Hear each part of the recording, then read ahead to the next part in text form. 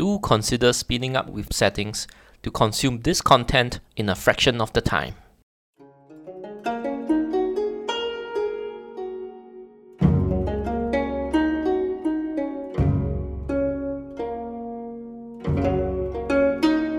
Newbie Dice Podcast. What's up, buddies? This is Mike. And I'm Keith. And Marcelo. And I'm Paige. Welcome to another episode of Newbie Dice Podcast. This is episode number 7, and we're going to talk about the various types of lists and how they perform at the US Masters. So we have Mike Rossi here coming in from the Northeast, and he played one of 8 or 9 dwarves at the US Masters. I knew it was 9, but I was looking at the list. I only saw 8, so maybe one player dropped, but doesn't matter whether it's 8 or 9. Yeah, it was a last minute substitution. Somebody dropped and a dwarf player filled his place to make 9. All right. So, yeah. So it's 9.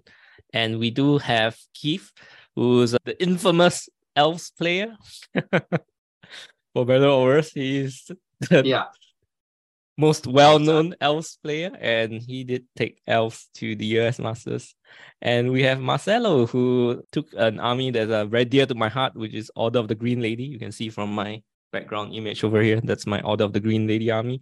And he did very well at Masters too. So and that's representing Alpha Strike, while Elves are representing the shooting lists. So without further ado, let me just get the screen ready.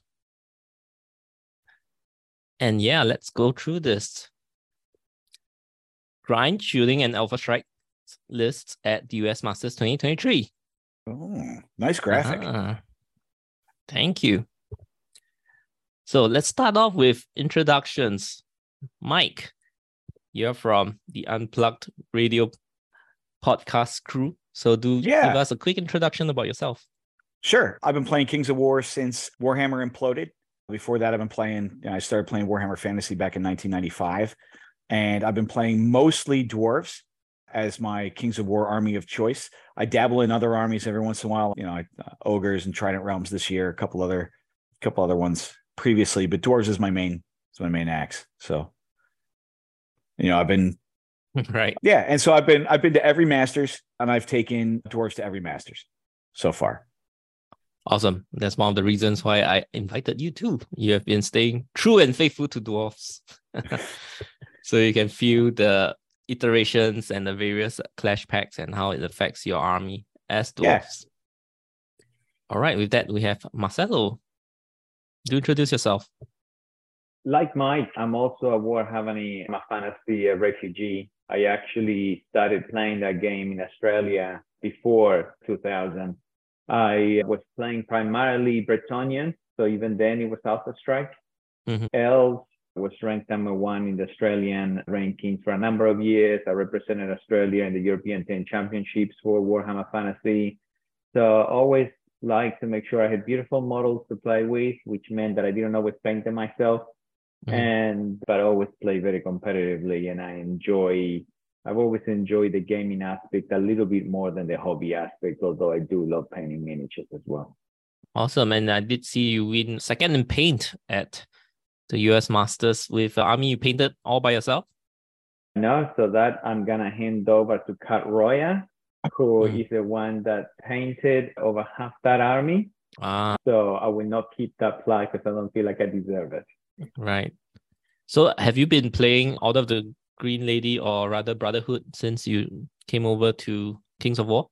Yeah, I've been playing Kings of War for about 2.5 to 3 years, roughly. Oh. And I've played Brother Mark almost exclusively.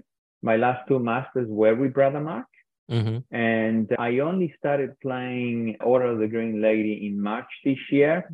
I had Jeff Traish, who, like myself, is a Battle Pilgrim. It's a club that we started back in Australia many years ago.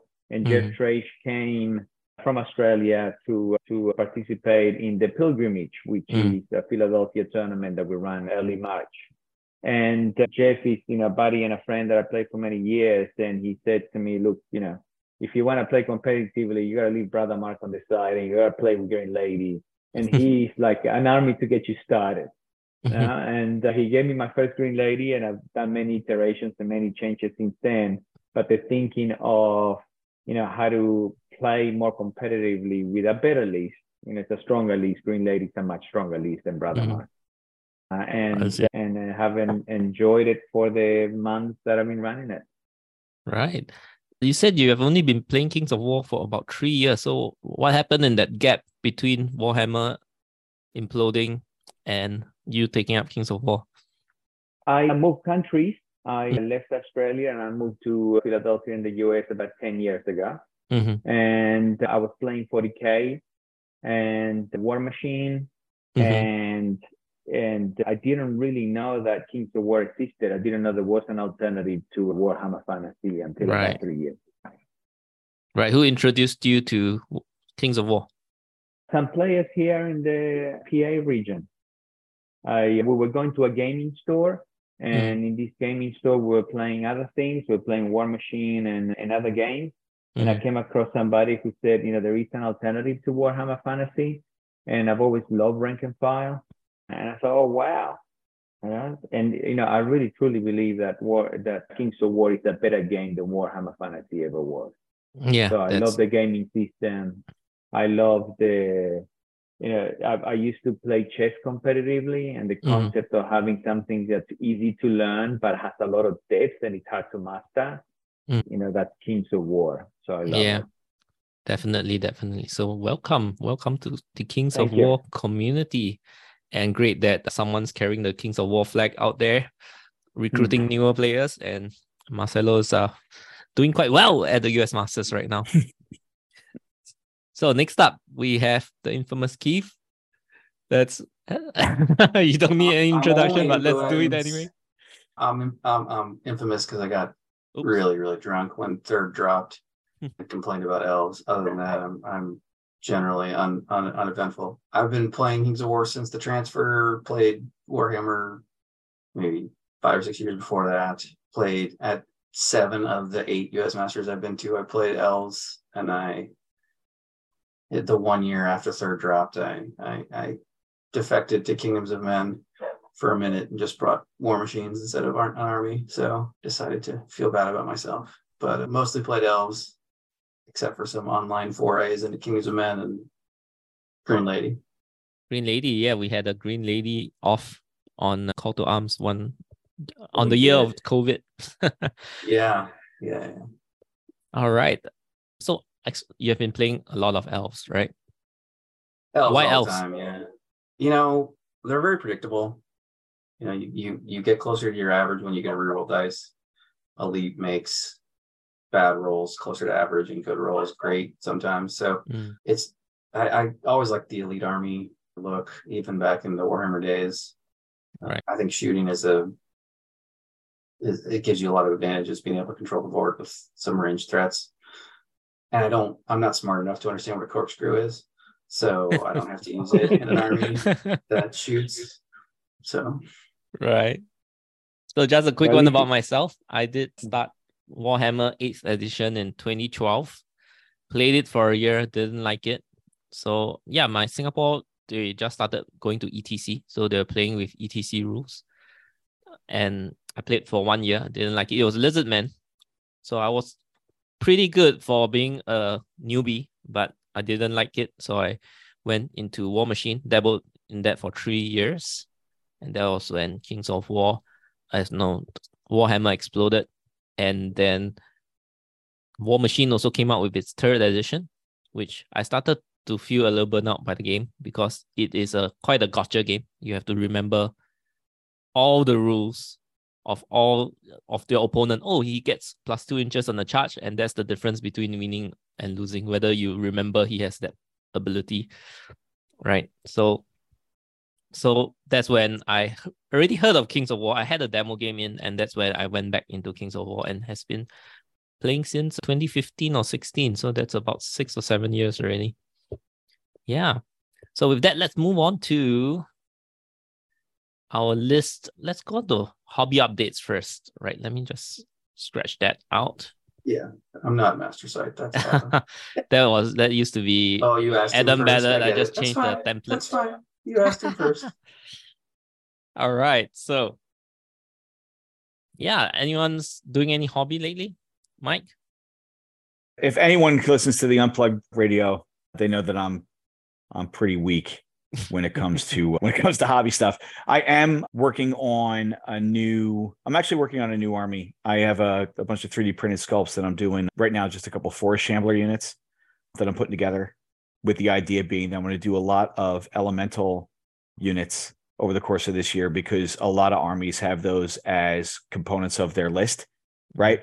And so if I was to build a Forces of Nature army, essentially what I'm doing is I'm building the first 1,000 points of elves, Sylvankin. You go through the list of other armies that use those, because I'm getting kind of burnt out on dwarves, especially after the Masters, and we'll talk about it today. I think there is some, at least the way that I play them, I think that there's some serious problems with the list, right? I know that they're good, but it's a real issue. So, right. Marcelo, what about yourself? I've been getting into firefight lately. So I've been putting together a GCPS firefight list. I've been really enjoying the game. I normally put the models together. I don't have enough time to paint them, so I give them to Kat Roya to paint the models for me. And as I'm adding units to my Kings of War army, then they're also sitting on Kat's desk. So, but personally, I put together my GCPS models, which I've been enjoying. Awesome. Yeah, the Marines are newer sculpt, so they're quite crisp. All right, what about Keith? I'm still working on making my elves into a fully Mantic army. I have regiment. I have the formation in Mantic Dracons. I've put together with some kit bashing 8 more Dracons for two hordes that I like to play with. So slowly moving towards a fully Mantic elf army. So that's mostly what I'm working on. So you'll be like in the same color scheme and all? You're just slowly converting unit by unit?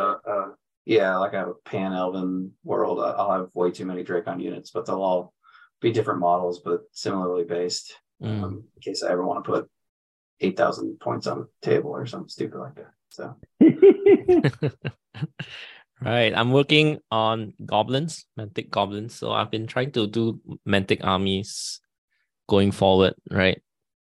Just to support. So these are some of the older troll scouts. Those are cool.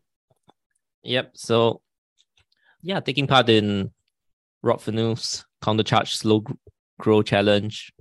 And there's one by Blackjack Legacy as well. So I'm just submitting the same paint jobs for both challenges. All right, with that, let's move on to our lists. So Rob, the granddaddy of Kings of War podcast content, has been churning lots of Masters coverage. So I thought that I'll just supplement that with a bit more tactical coverage and insights with our 3 esteemed guests over here. We have Mike with his Grindy Dwarf list, and we have Marcelo with, type spelling error over there. And we have Marcelo with the Alpha Strike Green Lady list, and we have Keith with his Elves list. So we're gonna go down player by player, because I thought as a listener it would be easier to follow if we just follow one player through his entire Masters run before moving to the next. Okay. Right? If you're following on video, you get to see the lists on screen. It's a little bit easier to follow. So let's start off with Mike. Let's talk about your lists first. Okay, so your list. Would you like to read off your list, Mike? Yeah, sure. So I had 2 regiments of Iron Guard. They're the defense 6, hitting on 3s unit, both with throwing mastiffs. 3 sharpshooter troops, a mastiff hunting pack with throwing mastiffs. Dogs that shoot dogs is the way to go. Gollux Fury to hold the line together. A flame priest with the diadem of Dragonkind and the upgrade. So essentially he, for 110 points, has Fireball 16. So he hits like a flame belcher, but doesn't suffer from a lot of the problems that War Machines have. I stole that idea from Greg Person. I steal a lot of ideas from him. And that dude was money in some of the matchups. He was great. Favorite Ironheart, because he's fantastic. 2 Dwarf Lords on Large Beast. One with the Orb of Towering Presence to give him unit strength 2. One with the Trickster's Wand. I found that with height 4, it's very hard for enemy mages to hide. and that range makes it so you can kind of pick them out and stick it to them pretty good. I also took the formation. So that comes with 2 regiments of bulwarkers with throwing mastiffs, an ironclad horde. I gave them the hammer of measured force. Both of those, or all 3 of those units, have melee 3. Oh, yeah. Well, they have melee 3, right? And that's one of the things the formation gives you. And then the standard bearer gives them all elite. Mm-hmm. He has a range of, an aura of elite for infantry. So it's 15 units, 13 of them score, 25 unit strength. It's very similar to what I took last year to the Masters. And I think I was not one of the first, but in reaction to Glade Stalkers, I was like, fine, defense 6. I'm going to throw dogs at you. What are you going to do? Right. Given the limitations of what dwarves can do, that seemed like the best way to go. A couple things to note. There were 8. Originally, there were 8. Eventually, there were 9 dwarf lists at Masters this year. I think that some of the minor changes that were made to the way the formation works and the cost reduction on the dwarf Lord on Large Beast made it so they were a good option, especially in a shooting heavy meta. At least that was the thought. The downside is that I'm going to write an article about this for Dash 28, but I did an analysis of the dwarf lists that were brought, the original 8. 6 of those 8 lists had the same 2,050 points. So every single list, except for the last unit or 2, was a cookie cutter of the next list over. Mm-hmm. That's a problem. That speaks to a problem with the internal balance of the dwarf list, right?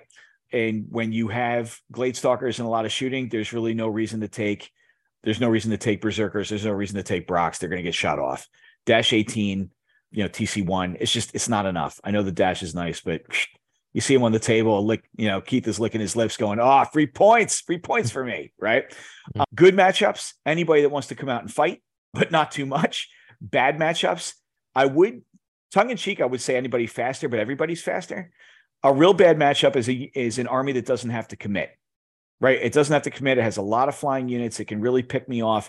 Defense 6, you pay a lot for the difference between defense 5 to defense 6. I don't think you get the utility. I don't think you get the value. And in some ways, I'd rather have defense 5 and another 4 or 5 points of nerve.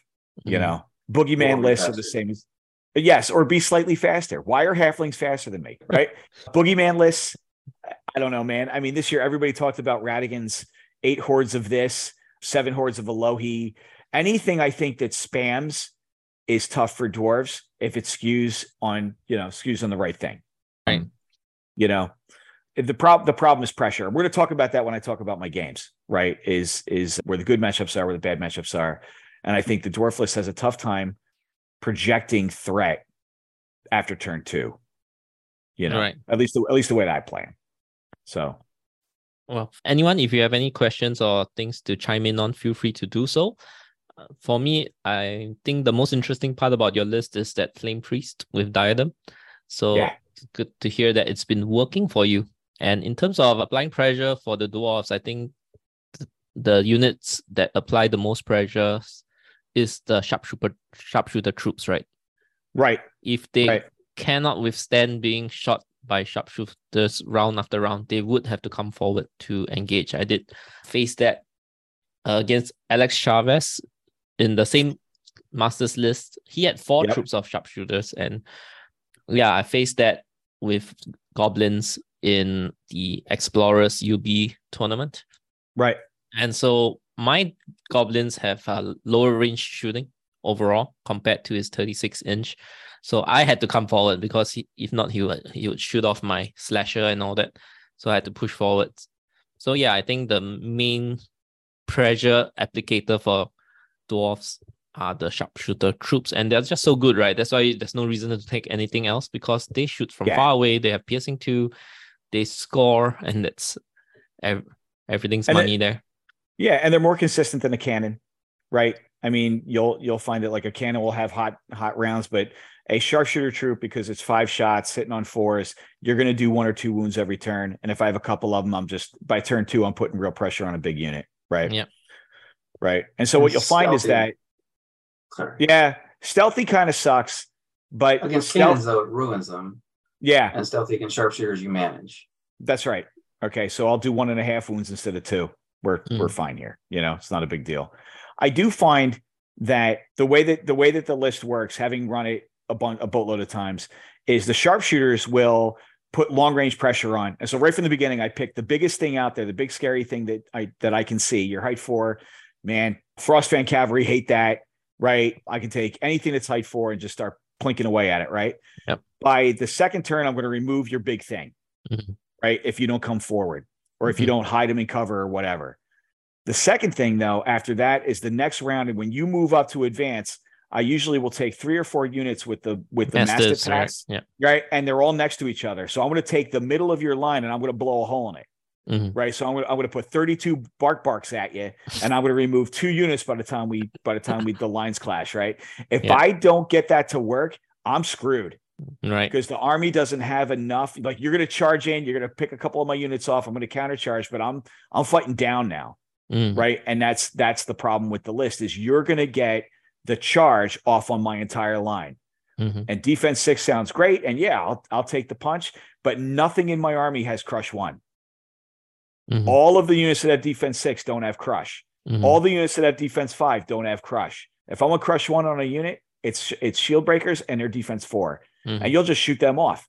Right. So that is the real problem with running the list. And I'm tired of having that problem, which is why I'm painting up something else. Right. Anyway, but like I said, we'll talk about it as the game goes on. Right. The useful infantry do not have lots of killing power, say for your Ironclad Horde with Hammer of Measured Force, because they're hitting on trees with elite in the formation, and then they're wounding on 4. So you're dealing 8-9 wounds consistently. That is if they survive, because as a Horde frontage, they can get multi-charged easily. So you'll have to depend on your support pieces like the large beast with the Dwarf Lord and Faber Ironheart and even Gorlok's Fury itself to add that additional punch. Right. Yeah. With that, let's go in through your individual matchup. So we're just going to do an executive summary of each matchup. First is a Dwarf mirror match against Joseph Borghese. And he doesn't have the formation. So is he one of the lists that is significantly different? So no, oddly enough, because he still took the Iron Guard, etc. Right. And so he actually took something very similar to what I took the previous year, where it was all Iron Guard. I skewed away from taking the formation. I got smarter since then. But just in terms of being able to have a little bit of board presence and decide where you die. But the key in this game, and this was actually streamed, so if anybody really wants to see what's going on, you can go watch the stream. But the key on this was we were playing Raise, and so the way the board was set up, I have to get to his side of the board to get the tokens, and the two that there are 2 that I need to get on the right side and 1 on the left side. And then on his side, he's trying to get to 2 on my left side and 1 on my right side. So is it opposite? The 2 tokens are deposited on the same side or on the opposite side? They're on opposite side of each other, right? So I'm heavily weighted to the right. He's heavily weighted to the left. He starts setting up, and he sets up all of his Iron Guard on the left-hand side. He's going to, with Gallic and another Steel Behemoth, he's going to charge up. He's going to kill all my stuff, and he's going to own that part of the board. So I take all my sharpshooters. Once he puts Gallic down, I take all my sharpshooters and I put them in a spot where I can see Gallic. And then over the course of the game, I shoot Gallic every single opportunity I get until Gallic goes down. And all of a sudden he loses the Iron Resolve aura in the middle, and he loses his leadership in the middle. Inspiring. Right. And so at that point, when the lines clash, I'm actually able to do some tricky stuff with my Gallic's Fury and, remove a couple units. On the right-hand side, I run up the King and Faber and the other King. Right. And I run them up, and they're just running around being jerks. Right. And actually in anybody that's actually watching the podcast right now, you can see the picture at the end of turn 3, my King on Large Beast had charged all the way across the field and was punching his sharpshooters in the face. In the middle of the board. Yep. And so at that point, Joe's looking down and going, Rossi, I don't know what I'm doing. I think I made a mistake here. And at one point, so the other thing that I think this is an important point to make, when I was playing Joe, we were like, oh my God, we're going to be on stream. Who wants to see this? This is ridiculous. Right. And so we were kind of commiserating over it. And he said, man, I'm kind of nervous because I don't want anyone to see me make any mistakes on the screen. I said, don't worry about it. All they're going to see is me making mistakes. Nobody cares. Like nobody cares. Nobody cares. Right. There's 15 people are going to watch. One's your mom. Nobody cares. Right. But at one point though, so if you take a look, he had the one token that I'm trying to get on the left side of his field, on the left side of the table. He's moving up, and I have a king on large beast in the middle. This was at the end of turn 2. And he moves a unit of Iron Guard forward more than 3 inches away from that token. And I go, Joe. And I point at the token, right? And he goes, what? I go, Joe. And I point at my king on large beast, and I point at the token. He goes, oh, right? And he backs up, and he turns, he goes, oh, thanks, Rossi, no problem. I said, don't worry about it. Just stay in the game. Don't worry about it. We're on, because he's still like, oh my God. He's getting butterflies in his tummy for being on stream. Yeah, but I was like, don't worry about it, man. Just this is because I played the Masters games the same way I play any game at any tournament. I'm like, dude, don't do that. It's stupid, right? Be better.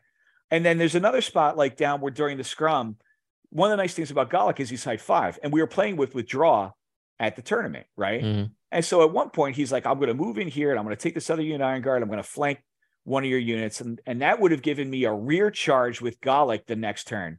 I said, Joe, we're playing what we draw. I'm going to pull out and I'm going to go over here and I'm going to make you sad. And he goes, oh, okay, I'm not going to do that. And he switched some stuff around, but it was important for me to have those moments with Joe because I love Joe, right? I've played him at other events and be like, don't let me do this to you, dude. He goes, oh yeah, we're playing with draw. I'm sorry, I forgot.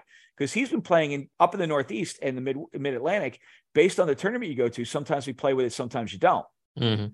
Right. So I just had to remind him, like, this is what's going on here. Right. And it's funny because Keith was playing at the table next to me and I didn't want to bother him, but I'm like, we're playing with the draw, right? And he's like, yes, we are, Mike. Just stop being so loud. I was like, okay, no problem. Right. Went back to my game.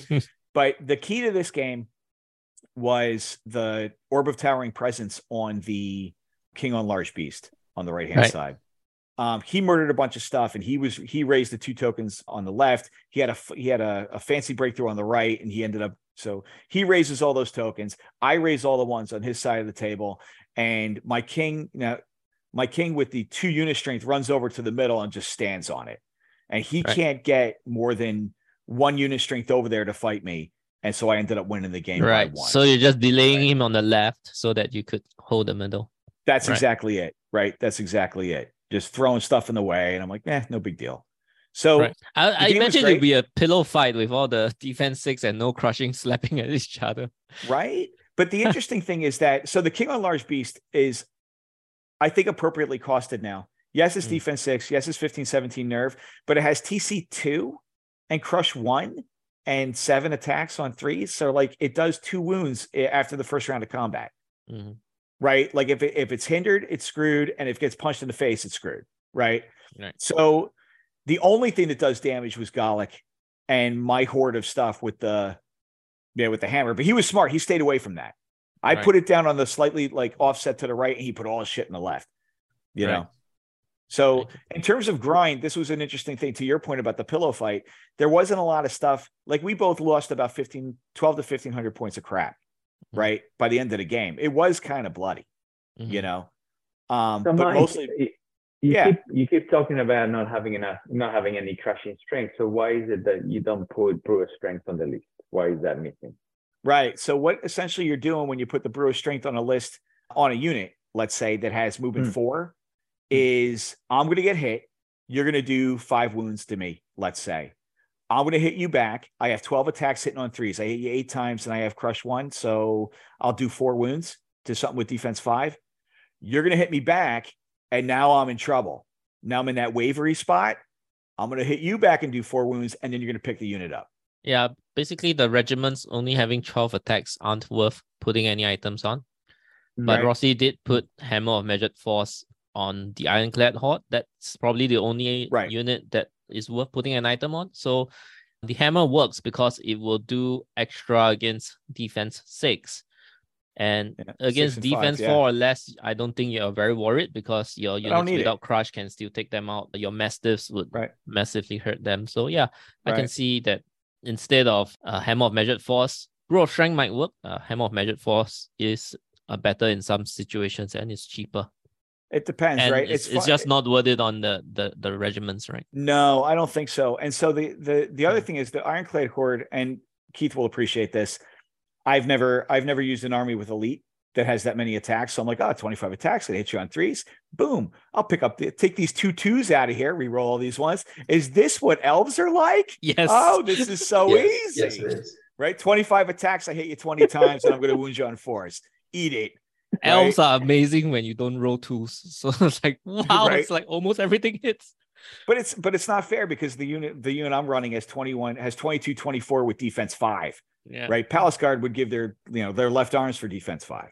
Right. Of course, then they wouldn't be elite. It'd be very sad watching them try to throw their pikes around. Right. But anyway, so the game was great. Joe's fantastic. And the way that this worked, it was very grindy, to your point. Right. Yeah. We both lost the same amount of stuff. It was, if I didn't have the orb, I had one unit of sharpshooters that could have run to the middle as well to take the spot by the end of the game. So, I mean, it was kind of mine. Looking at this picture, your ironclad was very close to the center. So if it makes it to the center, I guess it's very hard to move. Yeah. So I made a mistake with that. So I actually had it set up in a spot where his sharpshooters in the middle could see it. And so he put a couple wounds on it. I was like, I blew that. And so he kept plinking wounds on it. I ended up having about 9 or 10 wounds when I finally killed the sharpshooters. I'm moving the horde into the middle, and he redirected. He had one mastiff pack that he threw at it, and then his remaining steel behemoth just shot me every turn until I picked the horde up. And at that point, I'm like, are you kidding me? So that was stupid play on my part, right? Yeah. But anyway, so that was game 1. Right. I know we're supposed to be talking faster than that, but we'll go faster from the next game onwards. But I did realize I did not read off Joe's list, so I'm just going to read it off very quickly. 4 Iron Guard regiments with mastiffs, 3 sharpshooter troops, Brock Rider regiments with Jesse J Boots, right? Gorlock's Fury, and an additional vanilla steel behemoth, Faber Ironheart, and 2 Dwarf Lord on large beasts. So with that, let's go. So you won this game 15-6. I did. Raise, right? Round 2 is control, and you're up against Jeff O'Neill's Goblins. All right. And his list, 6 hordes of rebel, one of them with the wobble, 3 regiments of spitters, 1 with the fire oil, which does nothing because you have no regeneration, 3 big rocks troll, 3 sharp stick throwers, 3 wingets, the shooting one, Groany Snark, 2 bangits, 1 comes with Mindfog 2, the other one comes with Wind Blast 6, and 3 wizards. They are each equipped, 1 with Conjuring Staff, 1 with Boomstick, and the other one has Alchemist Curse 2. He comes up to a total of 24 units, 12 of them score, and 27 unit strength. So what happened? So Joe set up, and Jeff set up, and on the left-hand side, he had put, I think he does this. I would imagine that he just has a standard deployment that he just does, right? Where it doesn't matter. I could be a rando, faceless nobody on the other side of the table. He will do the thing he's going to do, right? Jeff, we ended up talking. He was a super nice guy, right? Like this, everything I say from now on is not an impugnment on his character.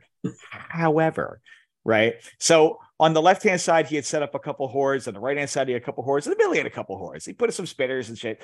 None of that matters. He put 3 sharp stick throwers in the middle, and off to on the right side, to like set about a third in, was a building.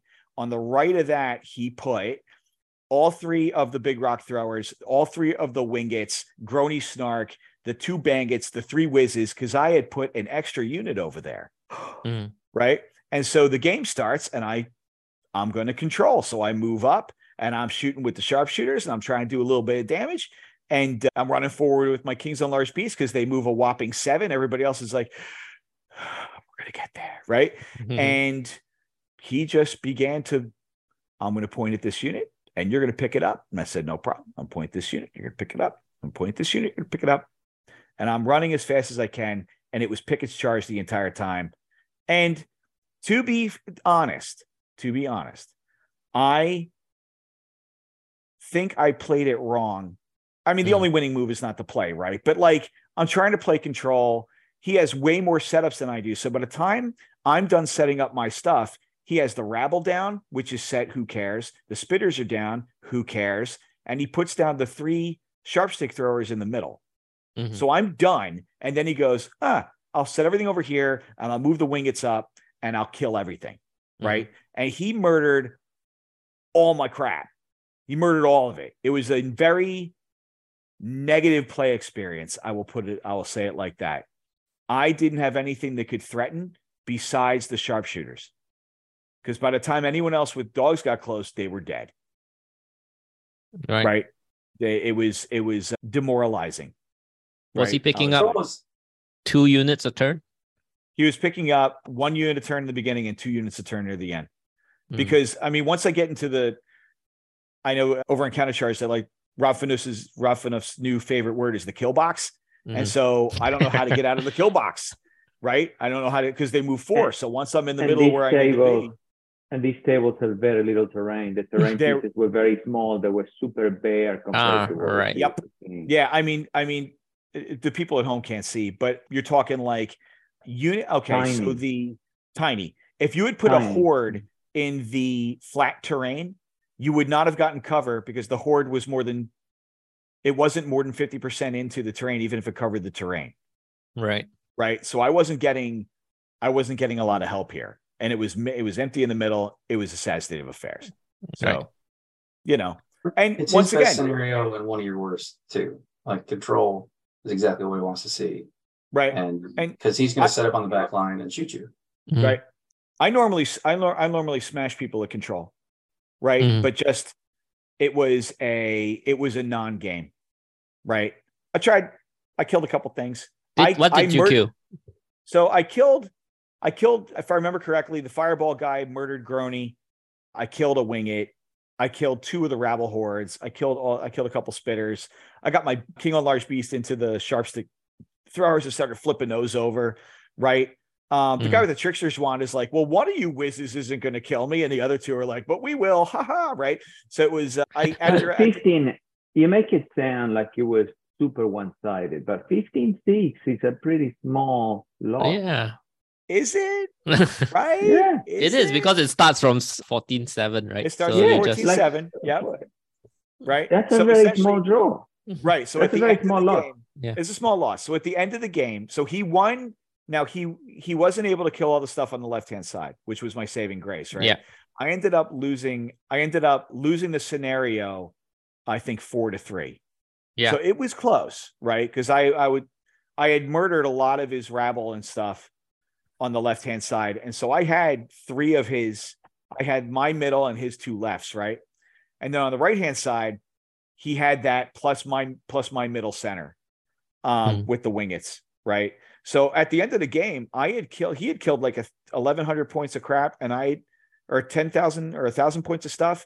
And I had killed 650. So it was just, or like 550 or something like that. It was just before it would have gotten to a 16-5, right? Just before that. So I kind of scraped it up. Right.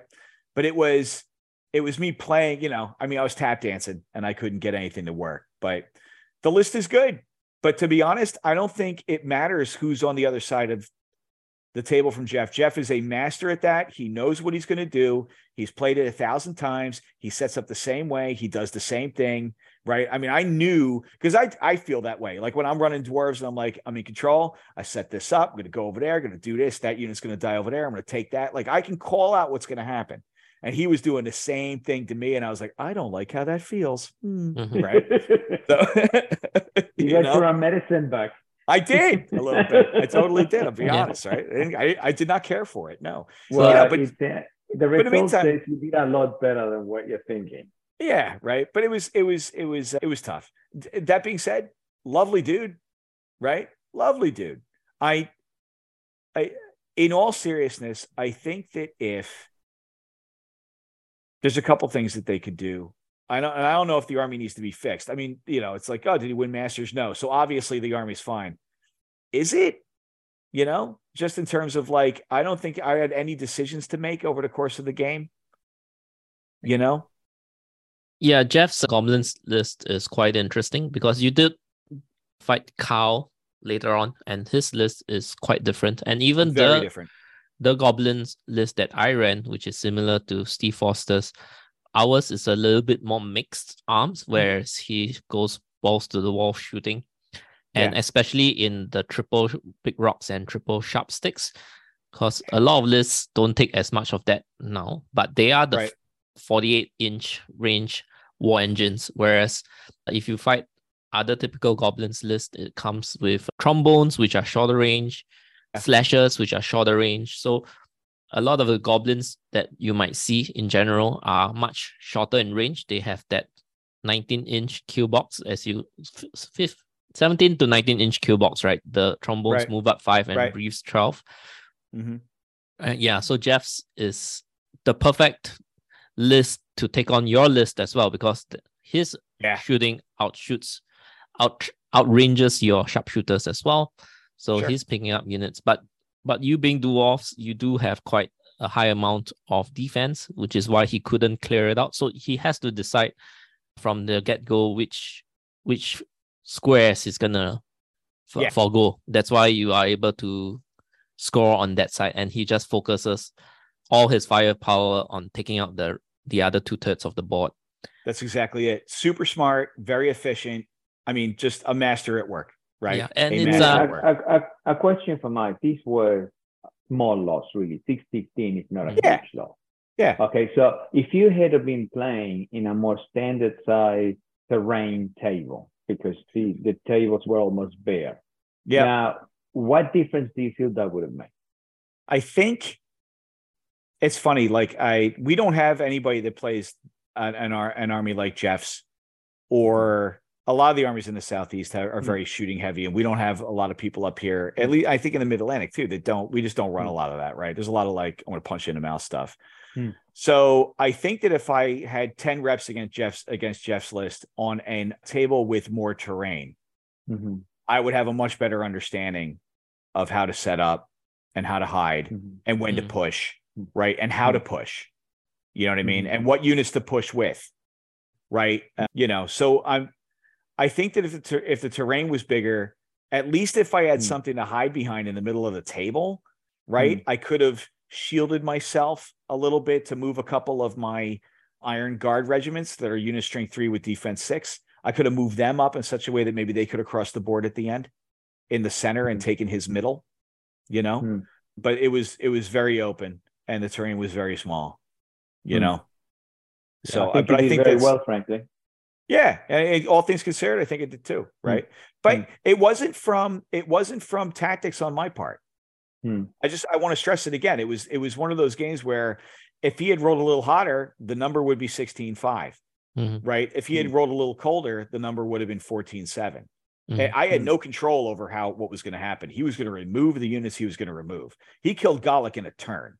He killed Gallic and the Horde in one turn once I got close. Right? Those whizzes did work.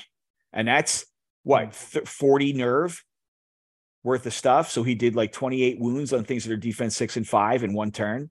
It was great if it didn't happen to me. Right? Yeah. The challenge for playing Jeff's list is deploying the war engines. You have to get good firing lanes. So you have to understand where to place them so that you will be shooting all 6 rounds. And for the opponent, if you can cleverly go around terrain that he couldn't see, and you can neuter some of that war engine shooting for a round or 2, that would really help. So that would have helped. And of course, if there was like a forest in the center of the map, then your forces being in it, the big rocks would be hitting on 6s, then they would deal much less damage. Because was it the big rocks that dealt the bulk of the damage? It was the big rocks are putting on pressure, and the sharp stick throwers are putting on pressure. But the real problem was once I got close-ish, the wingets all fly over and go, hey, what's that? Right. And then the bangets all run over and go, hey, have some bangs. And the whizzes come over and they do some whizzes. And it was like, just pick all that crap up because everything is 17, 18 inch effective range. And then I'm like, okay, well, you're 12 inches away and I move 8. I'll get there in a minute. Oh, I'm dead. Right. That being said, I can't take Jeff's list and just get a win. Right. I couldn't sit down with that list and get wins the way that he does. I mean, that is a dude who knows what the army does, has refined it, and has stress tested it. Right. Okay, let's move on to the third game. Round 3, Plunder. And this, you're versus Ryan Smith. He's taking Northern Alliance. He has a horde, and this is before the 2023 update. So it's the Human Clansman horde with defense 5, 2 Ice-Skin Hunters troops. Ice-Skin Hunters are like the Glade Stalker equivalent with frozen arrows. Ice-Skin Hunters Regiment, Huskar Regiment with Elite, Snow Trolls Horde, Frostfang Cavalry Horde with Haste, Snow Foxes in a Swarm, it's a regiment, I guess, and Ice Queen with Icy Breath 10 and Blizzard 2. 2 Lords of Frostfangs, one with 9 attacks and one with 8 attack and Blade of Slashing. I guess he's 5 points short. And Hrim. Right. So it's a mixed arms list, but pretty elite because most of the units are pretty pricey. He's coming up to 12 units. 11 of them score, just minus the Ice Queen, and 22 unit strength. So you win this by a big margin, 18-3. Yeah. So one, Ryan's army is gorgeous. He won Player's Choice at the event. It was amazing from the 3D print sculpts all the way through to his painting. It was and this was display. It was gorgeous, and he rules, right? So it was fantastic getting to play. I've never actually played him on the table before. So the way that we set up, I play against my buddy Corey Walliser, and he for a couple of years was running Varangur pretty heavy. So I have a pretty decent understanding of how to like kind of deal with this type of a list. So we're playing Plunder, if I remember correctly. Yes, and the Plunder. The 2 2-point tokens are on the right-hand side, and the 3 1-point tokens are in the middle on the left-hand side. So a lot of fighting is going to happen on the right? Which I was like, I'm happy with. I mean, the wolves are happy with that. They're happy to stay together. Right. But he's also happy with that because he can concentrate he only has 12 units. So he can put a lot of his units into a small area and make a mess. Right. Mm-hmm. And so I luckily went first. I run up with my King on Large Beast. I pick up one of the 2-point tokens, and I'm staring down essentially a horde. I'm looking at the Human Clansman horde, and I'm also looking at the Snow Trolls. Well, the Human Clansman horde is in the middle. He has Hrim looking at me, and he has the regiment of Huskarls. Yeah. So I'm like, oh man, well, I'm going to give up the king, and in exchange, you're going to come over here and you're going to have to kill him. So he moves up, and I'm actually looking at a picture of the game. So at one point, he had the chance or the opportunity to charge with Hrim, the Snow Trolls, and the Huskarls into the king. Mm-hmm. And he's doing the math, and he's like, do I put in Hrim? Do I do this? Do I do that? And he opted to put in the Snow Trolls and the Huskarls into the king and have Hrim come up behind and do Icy Breath on something, right? Mm-hmm. On the right-hand side, there's a hill, right? And the only thing that can see over that hill, I have King on Large Beast that can see over it, and he has his Frostfang Cavalry that can see me. But I had set my sharpshooters up over there, and I was just like, boom, boom, boom, take a bunch of wounds. And so I ended up wavering them 3 times in a row, and he never got them into combat before I picked them up. Yay, it works, right? Which unit is that again? The Frostfang Cavalry horde. Right. Yeah. Right? They're sad when they get wavered. Yeah. Right. On the left-hand side, he has some foxes and some other, and some shooting and a Lord on Frostfang. And so he's going to go over there and he's going to mess around and try to pick up some of the units. I have a token force over there to fight him. The real fight happens in the right-hand side. And essentially what happens is he charges in with both those units, the Huskarl regiment and the trolls. And he rolls like hot garbage. And he doesn't kill the king. Oh. Facing that scrum, I have the horde of the horde of Iron Guard with the defense with the hammer measure force. I have Gallic, and I have a regiment of Iron Guard. So I countercharge and proceed to murder everything in the center of the table. Right. He then has the option. He has Hrim and a couple other pieces that he's going to charge into countercharge. Right. His kids come over. I guess they went to the zoo. They come in the hall. They come over to watch the game. Now his dice were absolute garbage in round 2. He moves it with Hrim, picks up all his dice, proceeds to roll like, I got 15 attacks. Oh, look, a 6 with Hrim. That's 18 attacks. 16 times. That's weird, huh? Boom. I'm going to wound you 14 times. Why don't you pick Gallic up? I'm like, I don't want to. Right. So he's like, he's like, kids, don't go anywhere, right? I'm like, seriously, don't go anywhere. Like, your dad had no luck until you showed up. Just stay here, right? And so it came down, even though it's 18-3, it went back and forth for the rest of the game. We were kind of scrumming back and forth. But at the end of the game, I had lost 700-800 points, almost 1,000 points of stuff. He had lost 1,700 points of crap. Because what happened was he ended up losing the units in the middle, right? And every time he loses a unit, it's 300 points, right? So I shut off the Frostfang, put 300 points in my pocket, right? At the end of the game, he had the horde of human clansmen in the middle left, and I think I killed and Hrim, and I killed everything else, right? Just because of the way the rest of the game went. So even though he had like a burst of luck and he was able to pick up some tokens, I killed the things and I took the tokens back and, got a giant win. So I do have a question. If you went first, you could have moved slightly less than 12 inches up, pick up the token, and most of his things couldn't charge you because anything speed 6 and below couldn't charge because you're just out of 12 inches. Right. So I was able to move up to threat. Yeah. Let me rephrase that. I moved up to threaten the token and he moved up a little bit. And then and that allows me to do, if I charge forward with the king and pick it up, the other units can't reach to help. So I had to move them up. And then, then I was able to lay the trap the way that I wanted. Right. So yeah, it was turn 2 when I charged forward and I picked it up. Right. Okay. Right. So, all right. Yep. So move on quickly. That's the end of turn 1. So you have 2 wins and a loss. Yeah, I'm feeling strong. Yeah, I'm feeling good. I was like, yeah, it's working, right? The list is working. Jeff O'Neill notwithstanding, I feel like I'm doing some good stuff, right? And then round 4, I wake up and I played Keith Monick and his Shooty Salamanders. He's also I'll just quickly go through that list. 2 hordes of Ceremonial Guard with the Effigy of Fire. One has Helm of Confidence. That's because I think he only has 2 inspiring sources in this list. He has 4 regiments of Corsairs. So these are the guys with piercing 1, 18-inch range 4+ shooting. Yep. Okay, and you have 3 Commodons. So these are the long-range spitters. 2 Phoenixes and 1 Ancient Phoenix.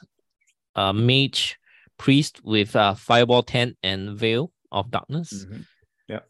And we have Firebrand, which is the pirate character, which has 12-inch pistols and duelist on his blades. Yep. Yeah, 12 units stat scores out of 14, and then 24 unit strength. So how did this game go? So it's invade. The scenario is invade. It was invade, right? So, dwarves don't like to see invade anyway. And this was another one of those, like everything except for the 2 hordes of Ceremonial Guard shoot. So that was great. So the way the game was set up, there was a hill in the center of the table, just off center to the left. And there was a building a third of the way in on the left-hand side, on his side of the table. And so I set up, because as dwarves, you have to have a plan right in the beginning, right? And I was like, okay, we're playing invade.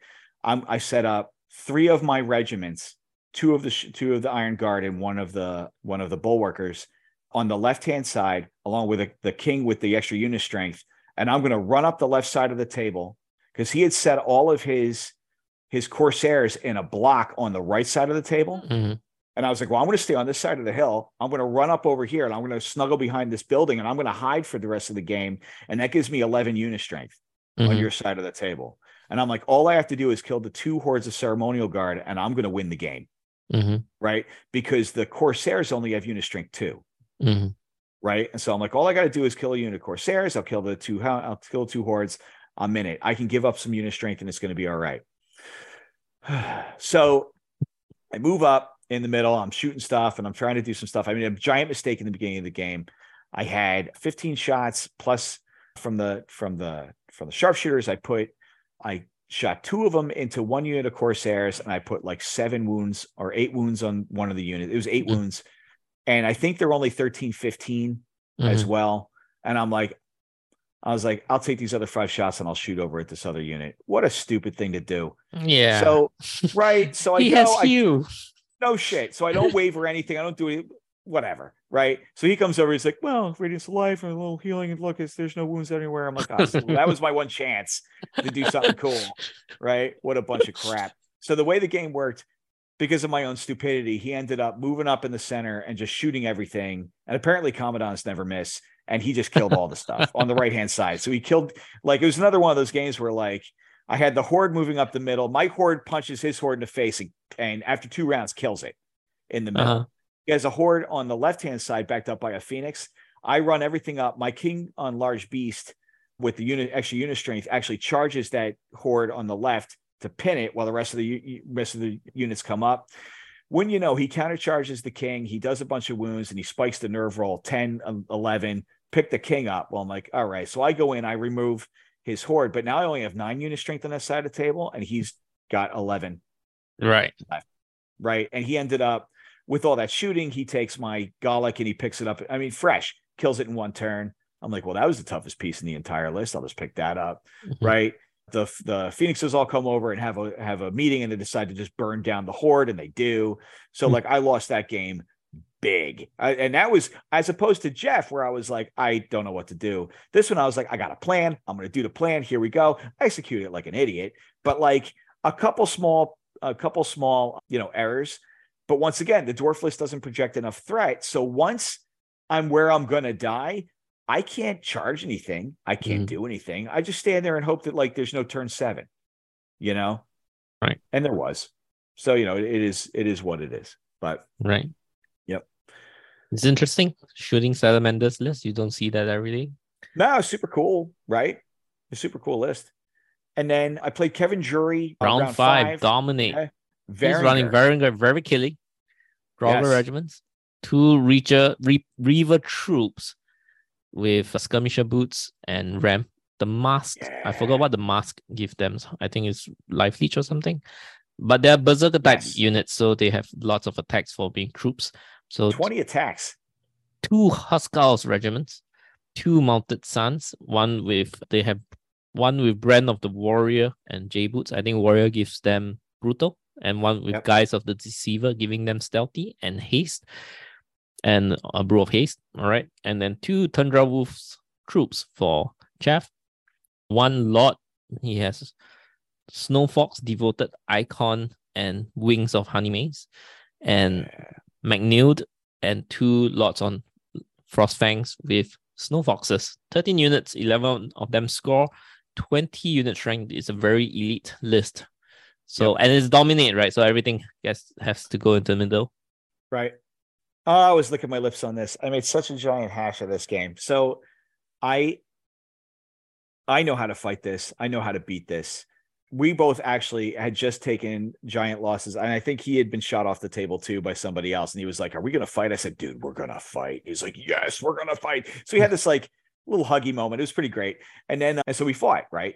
So it gets to be like, he pushes a bunch of crap into the middle. I kind of come up a little bit to stop him. I'm shooting like his Reavers, and they're dash 15 or something, and so they're hard to kill. And then I ended up releasing all the dogs, and I killed one of the Huskarl regiments out from under him. And he's looking down, and he's like, I don't know how I'm gonna, like, he's counting up the unit strength, and he's like, wow, I'm way behind now. I go, yeah, you're kind of way behind, right? And I'm still putting pressure, and I'm shooting stuff. Turns out he had moved in a bunch of units in the middle. I moved up to fight, and at one point I had the option but his kings on his lords on Frostfang and Magnild are like in spots where they can sneak between crap because they're nimble and fight my second line of stuff in the back, right? That's actually doing the work now, So he ends up getting the Frostfang Lord and Magnild and the Lord with the Devoted Icon and Wings all into the horde, and he punks the horde out from under me. Just boom, take a bunch of wounds, pick it up. I'm like, oh, son of a gun. And then I panic and I send instead of turning Gallic to shoot at something and just not commit him to anything, I push him into the middle. I have him fight the other unit of Huskarls, and I end up losing Gallic because he's pinned in place now. There's nowhere for he to back up and move to other spots. So he's there. Magnild comes in, the other, Lord, he ends up killing that too. I'm losing unit strength in the middle like this. And you know what? Once the grind starts, I don't grind well without those pieces, because my stuff has 12 attacks. I do eight hits, and I'll wound you twice. That's what everything in the army does, 2 wounds. Right. And so even if I get flank charges, it'll do 4. It doesn't do enough. Right. So I end up losing that game by about 1 unit strength. I lost on 1 unit strength in the middle. I was like, man, I let that one get away. That should have been a win. But Kevin played it really smart. He played it very well. Played it very well. Yep. Dwarves, I guess, especially your list, it's about how much damage you deal with the Mastiffs and the sharpshooters before the lines hit. And once it hits, he hits harder, right? So yeah. All right. Last round against the infamous Cowpool with his melee goblins. This is Salt the Earth. He has 4 rebel regiments, 4 hordes of rebel, 3 trombones, mop-up launcher, 2 blasters, 3 mincers, 3 wingets, Grony Snark, Bang It with Inspiring, Magua and Juice, and King on Chariot with the Orb of Towering Presence as well. 14 units, 24 units, 17 of its score at 30 unit strength. But you did defeat him 19-2. So tell me how it went down. Yeah, so I think that Kyle made a mistake. So on the right, in his deployment, he had on the right-hand side, he actually put near the board edge on the right-hand side, he had set up like a pair of mincers and a blaster and Grony and Magua and Juice. And so a lot of stuff that could cause me real problems if it was in the middle and was able to go and then fan out. He kind of pinned himself to the table edge on the right hand side because there was a raise token or a token for him to come over and grab and put pressure on me, right? Mm-hmm. And then in the middle, he had all 3 of the war trombones. He had and just rabble regiments with rabble hordes, and just he's owning the middle of the table he's blanketing it with goblins. But there was a wood in the middle of the table, right? And so he's able to move up, and I can't shoot him, but he can't really see me, right? And I'm like, I have no problem with the standoff because what's your horde of, your rabble horde going to do, right? He did move his war trombones up. He started attacking stuff with the war trombones. But once I could see them, the King on Large Beast, Faber Ironheart, I just pushed a bunch of stuff and I picked those pieces up and then turned to the middle. And at that point, I'm next to his hordes on the flank. He had to back up. He had to turn. It was a mess. The fireball guy, my flame priest, killed Grony Snark in 2 turns, picked up a wingate, killed him, killed a blaster. I mean, he had the best game ever, to be honest. My dice got hot and he just gave me all these targets and I was able to pick up a lot of his stuff, which was good. Kyle's fantastic. I've never played him before either. So it was cool to play Jeff, who I've never played, Kyle, who I've never played, Ryan, who I've never played. It was a great Masters for that. Right. And about 2/3 of the way through the game, he's like, oh yeah, nothing's going right. Well, all right, Rossi. Right. Looks like we're just going to play this out. I guess he didn't put enough firepower in the middle. So once you start punching through, that's where everything starts to crumble. That's it. I mean, he put a bunch of regiments and hordes in the middle. He put a bunch of unit strength in the center, but he didn't have anything to really back it up, right? I wasn't really scared of it. Yeah, Now, if any of those had been like Luggets on a countercharge, he would have made me very sad, right? There were a couple times when I killed a horde. There's another horde looking at me. I'm like, who cares? I'm half in the woods. You'll be hindered. But if it was something real, I would have been the countercharge would have been tough for me to deal with, right? So, all right, that's your illustrious run, and we will review your score at the end of the 3 guys recap. Sure. So, thank you, Mike, for regaling us with your games. I'm sorry, that was Next forever. Up, we have I talk forever. we have Keith with his elves list. So it's a shooting and Alpha Strike list. Keith, would you like to read off your list for us? Yeah, sure. So 2 Gladestalker regiments, which come standard, 2 Silver Breeze cavalry regiments, Stormwind cavalry regiment with Quicksilver Lancers and the Orb of Towering Presence, 2 Drakon hordes, 1 with J-Boots, 1 with Pipes of Terror, Elven Archmage, mounted, Boots of Levitation, AC4, Argus Rodnar, and then the formation, just naked. So 12 units, 10 scoring, 25 unit strength. Yeah, so the one thing I'd say is, I guess for most people, they'll be deciding between 1 or 2 hordes of Drakon riders, but I guess you have been sticking with 2 hordes all the time. So that is and you still have Quicksilver Lancer, so that to do that, you sacrifice a little bit of shooting over there. So what are your considerations? building this list and going into Masters? Well, I didn't see push as a potential scenario, and that meant I didn't have to have a push token holder Area. which can be annoying. So I decided I wanted to maximize counterpunch. The mirror match is always difficult against elves. It typically comes down to shoots more. But if you are fast enough, you can sort of put pressure on an elven player, as you well know. As an elven players know, like once they get pressure on them, it gets tough. And I figured having lots of very maneuverable unit strength would help with the unit strength scenarios. You know, it's still only 12 units with 10 scoring units, which can get, you know, as we're talking about my games, I hold on with my fingernails like constantly. But it gives me a lot of options. I typically have initiative and in control to where I want to go. It has, you know, 56 shots, so I didn't sacrifice that much shooting. There's still a lot of shooting in there. And then Argus sort of is an extra attack one every turn, so he can really tip the scales. And he also basically means the whole army is inspired as needed. So that's always good. Do you always use Argus's reroll on Alchemist Curse? Sometimes. I mean, early, yes. Late, you know, an extra wound with a Dracon Horde can... Right, in melee. Yeah. 13 wounds versus 14 wounds or something like that. You can really increase your odds of breaking a unit. Right. This is a very well-balanced list. Yep. It's got some good shooting. It's got some good punching. It's not, you know, what we don't like to play against, which is the, you know, 4 Gladestalker unit. It's actually a well-balanced list. I really like it. Yeah, me too.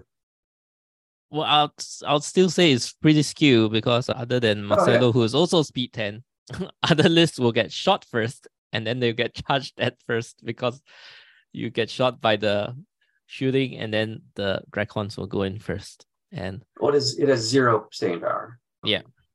Which is very elven. Oh yeah. All right. So let's move into your games. It's only 3 hammers though. It's only the 3 hammers. The 3 hammers is the Dracon Rider regiments have nimble, so they are able to get flanks very easily because they can fly 20 and turn. So once you charge in the flank, you hit as hard as a horde. For sure. Yeah, so that's having 3 things that can go straight front. That's the tricky part, and that's the gravy on the elves list right now. This formation is really juicy. Yeah, it gives you a lot more threat. Yeah. All right, so your first game on stream versus Eric Trowbridge in Raze, and Eric Trowbridge is running a dwarfs list, and it's 4 Iron Guard regiments with Mastiffs, that's the defense 6 unit, 2 Berserker troops, 1 Shield Breakers Horde with Elite, 2 Brock Rider troops, 2 Flame Belchers, Gorlock's Fury, and 2 Dwarf Lords on Large Beasts, 14 unit, 12 of them score, and 27 unit strength. So how did this game go? I was mostly in control this entire game, but obviously if I don't kill stuff fast enough, I'm not going to win. So if you look, kind of see his box of death there on the screen, everything with defense 6 and his 2 flame belchers were on his right flank, my left flank. And he outplaced tokens on me. So all 4 tokens were on that side of the board, which was bad. He's on the top. So everything is to the right. And then on his left and my right, he put all of his defense 4 units, except for 1 Berserker regiment, sort of using that building for cover, and his 2 Kings on Large Beasts. And so he had a token, you can kind of see it next to the hill on my side, and then my token was behind the building. So the way it worked out is his middle was empty. And when I started realizing his middle was empty, I realized I could just split the board on him. He went first, moved his Lords on Large Beasts up really aggressively, which sucked. And it meant that my Dracon Lord had to go in early and stop them because I didn't want them charging Gladestalkers. And then Gladestalkers and a Silver Breeze regiment were shooting around the house at his defense 4 units. And over 4 or 5 turns, they were able, I think it was 5 turns, they were able to kill all defense 4. And the Dracon Lord managed to hold off 2 Kings on Large Beasts because I went, he survived 3 rounds of combat. Wow. Because he gave me a Snake Eyes on the second round. Mm-hmm. Held up both those both those Kings on Large Beasts and allowed the Erebus Curse Mage to just murderize them over a couple turns. How did one unit hold two units? So he was stuck with the building. Right. So I went 50 into 1, and he got a flank charge 2 turns on my Drakon Lord, and he still lived. But as Mike said, once you poke that guy in the front, he did 1 wound back. So then I had a flank with the other one, and he maybe did 6 or 7 wounds. So it was an 8 twice, and I survived the first round. And then the next round he did 6 or 7 wounds, and he got Snake Eyes. Right. He killed you on the third round, right? Right. And he couldn't bring his troops of Berserkers in because it wasn't space. Yeah, if you're next to the building, Yeah. So I split his middle, and I sent, if you see, 1 regiment. I had 1 regiment of Drakon Riders on the left, Silverbreeze Regiment, and a Drakon Horde on the left, sort of just manage him. I was going to give him his tokens and let him take him and just not get dogged off the table. Silverbreeze Regiment got dogged off the table. The other Drakon Horde sort of inched into the woods, and there was 1 turn where he could have theoretically wavered them. But because he didn't, he claimed both of his tokens on the left. I claimed him on the right, and I kept him off the one on the right. So if I could capture the middle and capture 1 of the tokens that 2/3 of his army was sitting on, was sort of right underneath that Flame Belcher next to his Horde, which was sort of, the Horde was blocking line of sight of my Drakons because they were sitting on a hill. He was giving me his flank, but I didn't want anything to do with shield breakers. And it was already pretty late, and I knew if I didn't break him in one go, that I wasn't going to have anything over there to catch tokens. So I was able to sacrifice on turn 6 a regiment of Drakons and a horde of Drakons, because I charged a horde of Drakons into the Flame Belcher, and I flew a regiment of Drakons, which had, with both regiments of Drakons, ended up killing his back unit of Berserkers, because I let them get a charge on me, hindered on 1, and then I was able to get a flank and a So front. you're surrounding him, right? So he's getting dizzy. Totally surrounding him. And then I flew a Drakon regiment over Gallup, and he was like, "Yo, you can't see. You can't charge." I'm not charging. I'm flying a Drakon regiment over Gallup, presenting Gallup my rear, getting 5 unit strength on this token to your 4, totally understanding that that's 500 points. It's just going to fly off the table.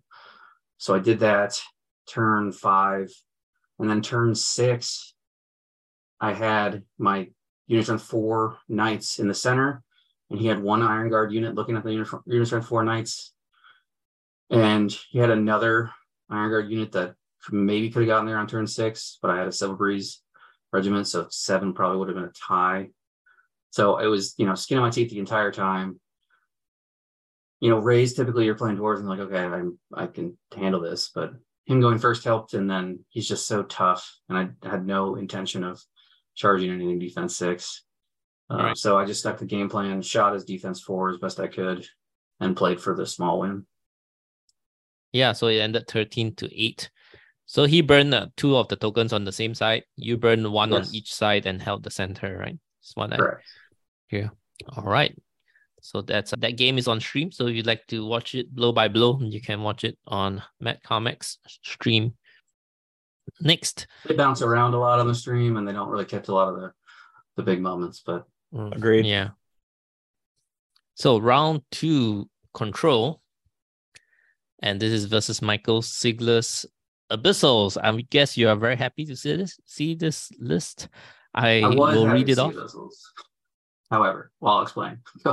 Right. Abyssal Ghouls Regiment, 2 Gargoyles Troops, 2 Morlock Hordes with the Despoilers, with 1 with J-Boots, Abyssal Horseman Regiment with Blade of Slashing, 2 Tortured Soul Regiments, 1 Cronius, 1 Seductress with Gnome Glass Shield and Host Shadow Beast 2, Zazuzu, Manifestation of Baal, and Well of Souls. So he does have Well of Souls and Cronius, but only 1 Cronius. The hammers are either defense 4 and Morlocks, or Abyssal Horseman has only 14-16 nerf. So tell me about this matchup.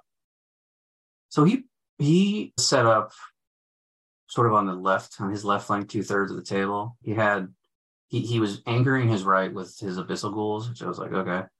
So I had a little bit of shooting on my right flank to shoot at stuff coming over. And I had a lot of fast stuff on the left, so I could basically turn the game into an L, which was super successful. Was controlling that flank for most of the game. The Seductress punched a regiment of Dracons for a couple turns, but I eventually battered through it. So on the right, he was sort of staring at all my shooting, saying, I have to come at you or I'm effed, which is the correct move with all this defense 4. Came at me pretty hard. I was able to hop my Dracon Lord over his army because he kind of misplayed that, which forced Bale to turn around and just get in the way. And, you know, but then I was just annoying him from behind with that rampage item on that unit. Makes a lot of what he has. If you get a flank or rear, that Dracon Lord becomes very dangerous. He was pushing pretty hard, chewed through some Gladestalkers. He missed a nimble charge. I was able to get a nimble charge with my Dracon, or with my Lancers through a woods into a Moloch horde. And so they went in. So did you do a corkscrew charge? No, because I wasn't engaged in combat. I just did a nimble charge. Found a unit that was in the way. They went in, a Gladestalker regiment went in, and I think the Dracon Lord went in the rear, which was enough to sort of pop the center of his battle line. And then everybody sort of turned and looked everywhere. He unfortunately came in after that, and I think he one-shot my Stormwind with his Horseman, which is not unheard of, but it was a solid. It was like a 8 twice, 7 twice, something like that. Blew right through him, which caused me a lot of problems. So I had to leave my Dracon Lord to stop them. Everything was sort of collapsing on the middle. I was struggling. I mean, he was killing units, taking out my Dracon hordes, I was clawing for unit strength. But then I had a regiment charge the Abyssal Horsemen. I had 2 wounds on them. I did 5 wounds on the charge, and then I dropped to 10. And they were on. I was just sitting over there to hold them up. But once I dropped to 10, and they could turn around and flood in the rear of the rest of his army, because we had sort of started fighting east to west instead of north to south. And then everything sort of fell apart for him really quickly. So I was struggling and sweating for 3 or 4 turns, and then I had a couple good nerve rolls. And much like elves, abyssals can sort of fall apart quickly, and then they did. And I don't remember I think he might have had. I think I might have tabled him. But obviously he killed a crap ton of me too. Right. You said earlier on do you kill the abyssal ghouls and then swung inwards from there? I kind of swung around them and just shot those guys off the table over 2 or 3 turns. Right. They had some cover, and I wasn't going to engage. Did you shoot off any of the hammer units? I think I shot off the Tortured Souls, both units. I don't think I shot off either Moloch or I think I just like one-shot Molochs a couple times. Right. Either with Dracons or because they're defense 4, right? So 16, 18 short. So you're wounding on 2s. Wounding on 2s, do 12, 13 wounds, throw in the Argus if you need it.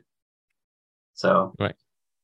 And then the AC Mage was doing AC Mage stuff and just adding wounds places and being annoying. Yeah. All right. So round 3. This is a game I did not deserve to win. Against Mike Grant.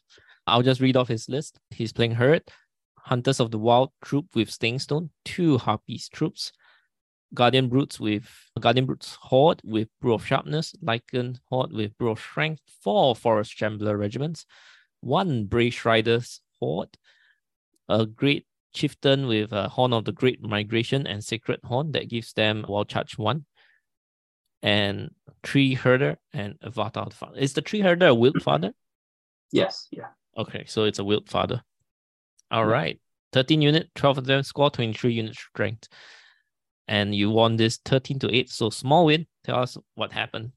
So I deployed about 2/3 of my army all on the starting line before looking down at his army and seeing he had the Great Migration. And I said, oh crap.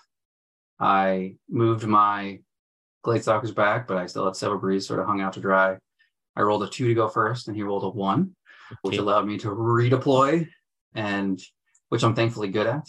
So I was able to sort of create the U to fight, but we're also playing Plunder, so he was going to rock up and take as many tokens as he wanted.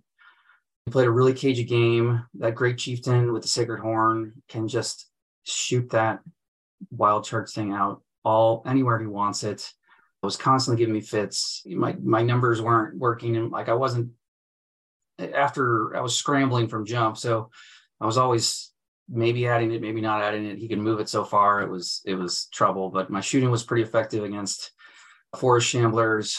He was able, I just made some horrible mistake. He was able to charge a Drakon horde with the Willfather and a Forest Shambler regiment in the flank, because I just brain farted, killed them. But on that flank, like a regiment of Drakons went into the Avatar of the Father and did 8 wounds. It's like, okay. And then the AC Mage went over and finished off the Avatar of the Father, and then turned around and over 2 turns obliterated Willfather, because she just decided that Willfather needed to die. He had a big chunk of unit strength holding 4 tokens, or 2 of the 2. The 2 2-point tokens. He turned at one point with the back line, because I was sort of threatening something and he was going to get more stuff. That allowed me to run in and kill a Forest Shambler unit, and then charge into his great Guardian Brutes holding the tokens. The tokens, killed it, needed an overrun of 3 on 6 to pick him up, rolled a 2. We went to 7. I was able to get the overrun. In the middle of all this, his Centaur Brave Strider Horde charged 17, because again, I can't do math, into a Silver Breeze regiment. And they had maybe 8 wounds on them. No, what was it? It doesn't matter. Yeah, 8 wounds on them.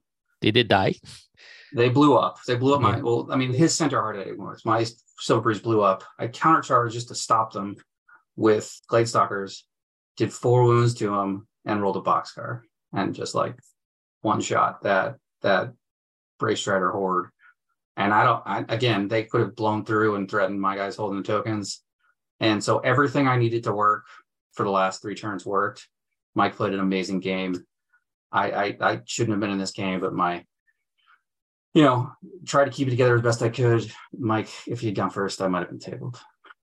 Yeah, I think you made a few mistakes, which made you feel bad that you might not have deserved the win. But just on paper-wise, your list should be able to come out on top of his list. So that the list construction already gave you a huge advantage over there. Yeah, that's like what I saw, and I got lazy, and it had been a long day, and I didn't, well, I'm thinking elves, it's fine. I didn't even look at his list closely before the tournament. He obviously designed his list to catch people napping, and I was asleep. And it was the 3rd game of the first day. Yeah, it could have gone really poorly, but did the Great Chieftain have Wings of Honeymaze, or he's just running 12 and spreading? He's just running, right? So it's 21-inch potential, and it's hard to sort of keep that. And a lot of his army was kind of close. I don't think his Lycan hordes didn't even do it. They just sort of threatened stuff throughout the game. They didn't charge. He was a very, very cagey player. Right. All right. So end of round 1, you had 3 wins. How are you feeling at the end of day 1? I feel like I was just holding on, because even game 2, when I got that big win, I felt like in the middle that I was in a lot of trouble. So I was pretty whipped, but I was happy with where I was considering how things were going. Once I figured out who was playing round 4, I was a little. Yeah, I think that's not good, but that's the thing with elves, right? Against the newer player, you will just roll over them, but against experienced players at Masters, elves are still gonna do elves, but the players are not just gonna roll over, just turn around and let you smash them. So you will lose a lot of units, and because elves do have very little units, it just makes you sweat all the time. Yeah, I think Blackjack lends itself to having more scoring units than fewer. And yes, I had 25 unit strength, but I only had 10 scoring units. So I can kill pretty well. I can win a scenario, but I don't always win it. You don't win big. Against experienced players, I don't crush people. Yep, and round 4, Jeff Shilkin, the best Ogres player at Masters. And he went on to beat Jeff Radigan, if I'm not wrong. He had already beaten Jeff Radigan. He had played Jeff Radigan and Dustin before he played me. So he had a pretty rough road. All right, let's talk about his list. I think it's pretty standard. 3 warrior regiments, 1 warrior horde, 3 siege breakers hordes, 1 boomer chariot troop with sacred horn to spread the stealthy bubble, 3 sergeants with heavy crossbows, 3 warlocks with one of them has Drain Knife, and then Nomagorok to be that 4th warlock. So his list is pretty shooty as well, with 15 units. All of them score 26 units strength. So did the stealthy bubble give you problems?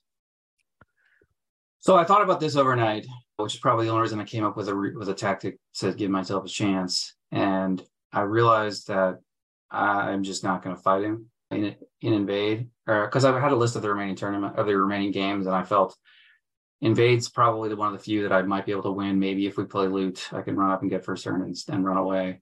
But Invade, if I can just sort of avoid him and get around him, I have a shot. Mm-hmm. So to do that, I set up early my Gladestalkers left. Mm-hmm. And he sort of responded some regiments and some Siegebreakers back. He didn't put them on the 12-inch line. They were back a little bit. And he had his Stealthy Bubble over there, which I felt like probably meant the bulk of his stuff are going down there. And the Warlocks were going to go over there too. So I put enough stuff out. I usually put regiments on both sides. That was another placement. I put Argus over with the Gladestalkers.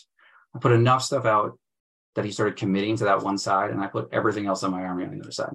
Mm-hmm. So he sort of deployed in 2/3, and his sergeants were in the middle, but his Warlocks were more left. So the game went the way I wanted it to go. I moved a boatload of unit strength across the board on the right. My Drakon regiment on the left was able to hop over and just go run away. He shot my Gladestalkers off. He kind of pushed across. I had a big hunk of guys on the far right, just hiding behind a hill, trying not to die from some sergeant shooting. His sergeant shooting was low, and my shooting back at the sergeants was better. So I knocked them out. I was able to cut through the middle of his lines with the AC Mage, who then turned with Argus's help and just obliterated Nomagorok off the table. There was a solid re-rolled nerve to do it, but that was helpful. So, even with all that, he was able to shoot off a regiment of Drakons.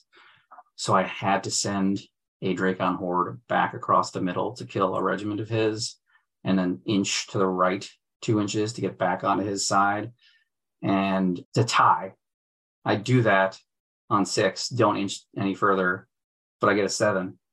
And then we just stare at each other, and then I scoot across and we 10-10 tie. So, it was the classic, just move around. So the bulk of your forces avoided each other.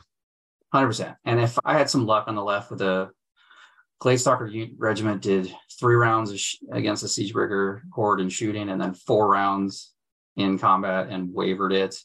And then I did another one the next round and wavered it again. So I slowed him down, but I wouldn't do anything. That was just useless.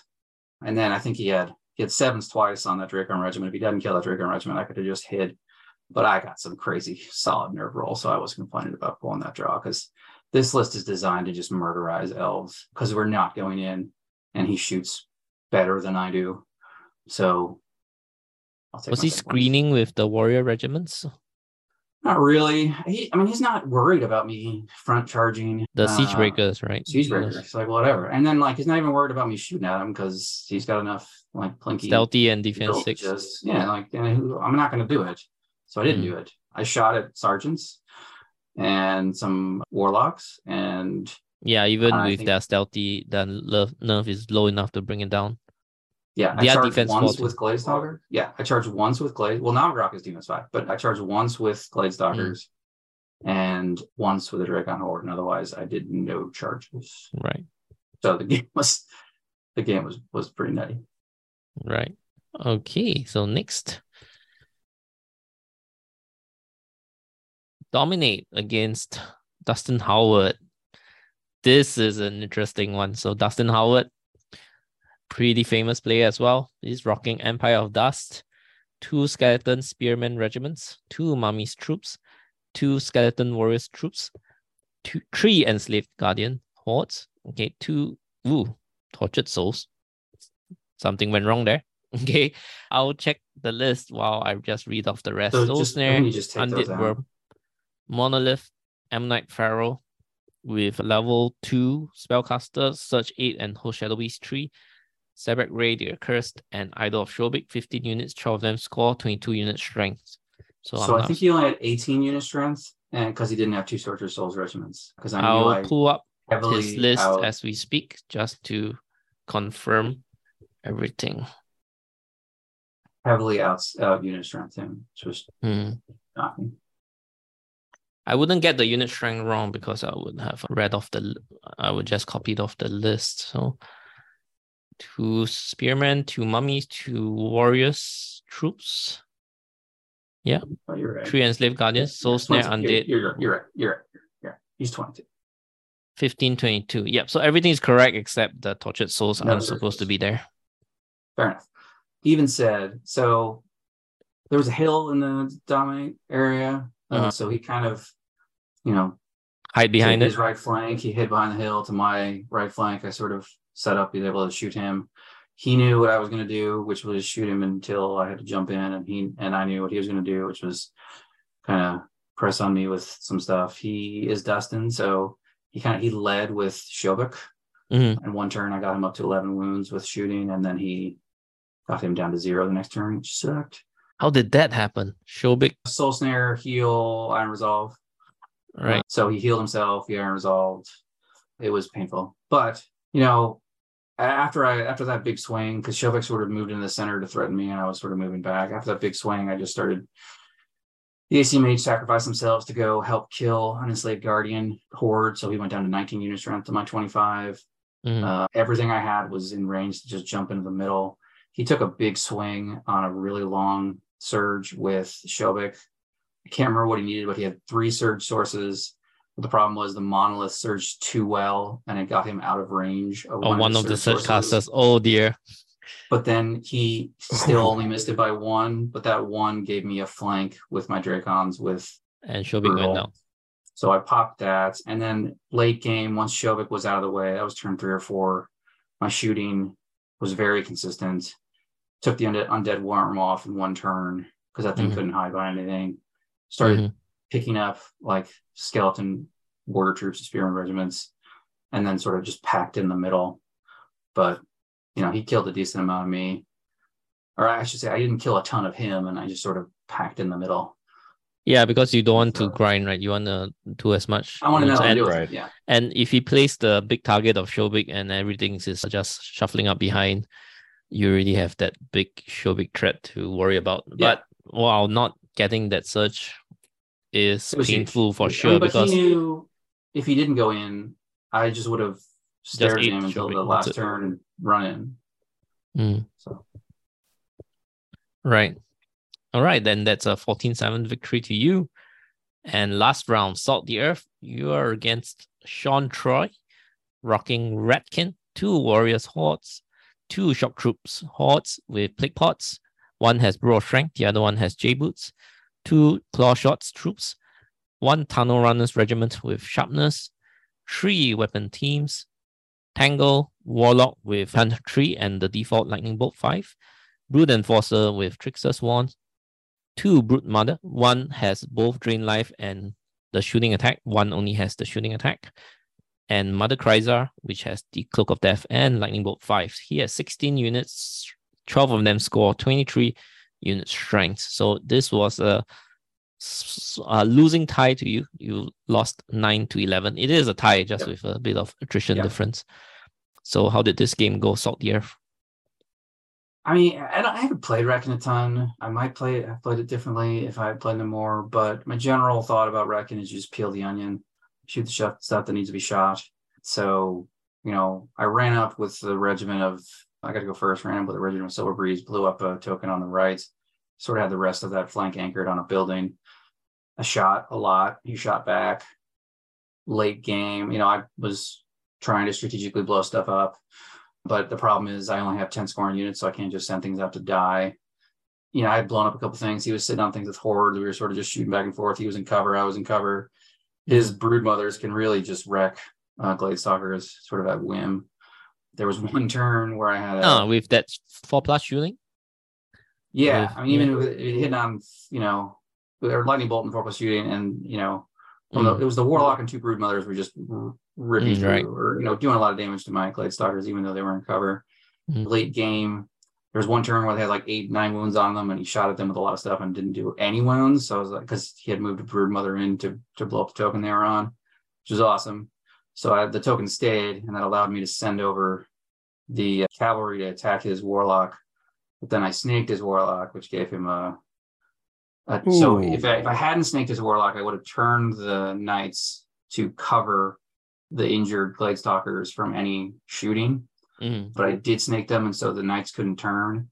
So he was able to shoot both of those units off the table. So I couldn't score that token, which would have been the win.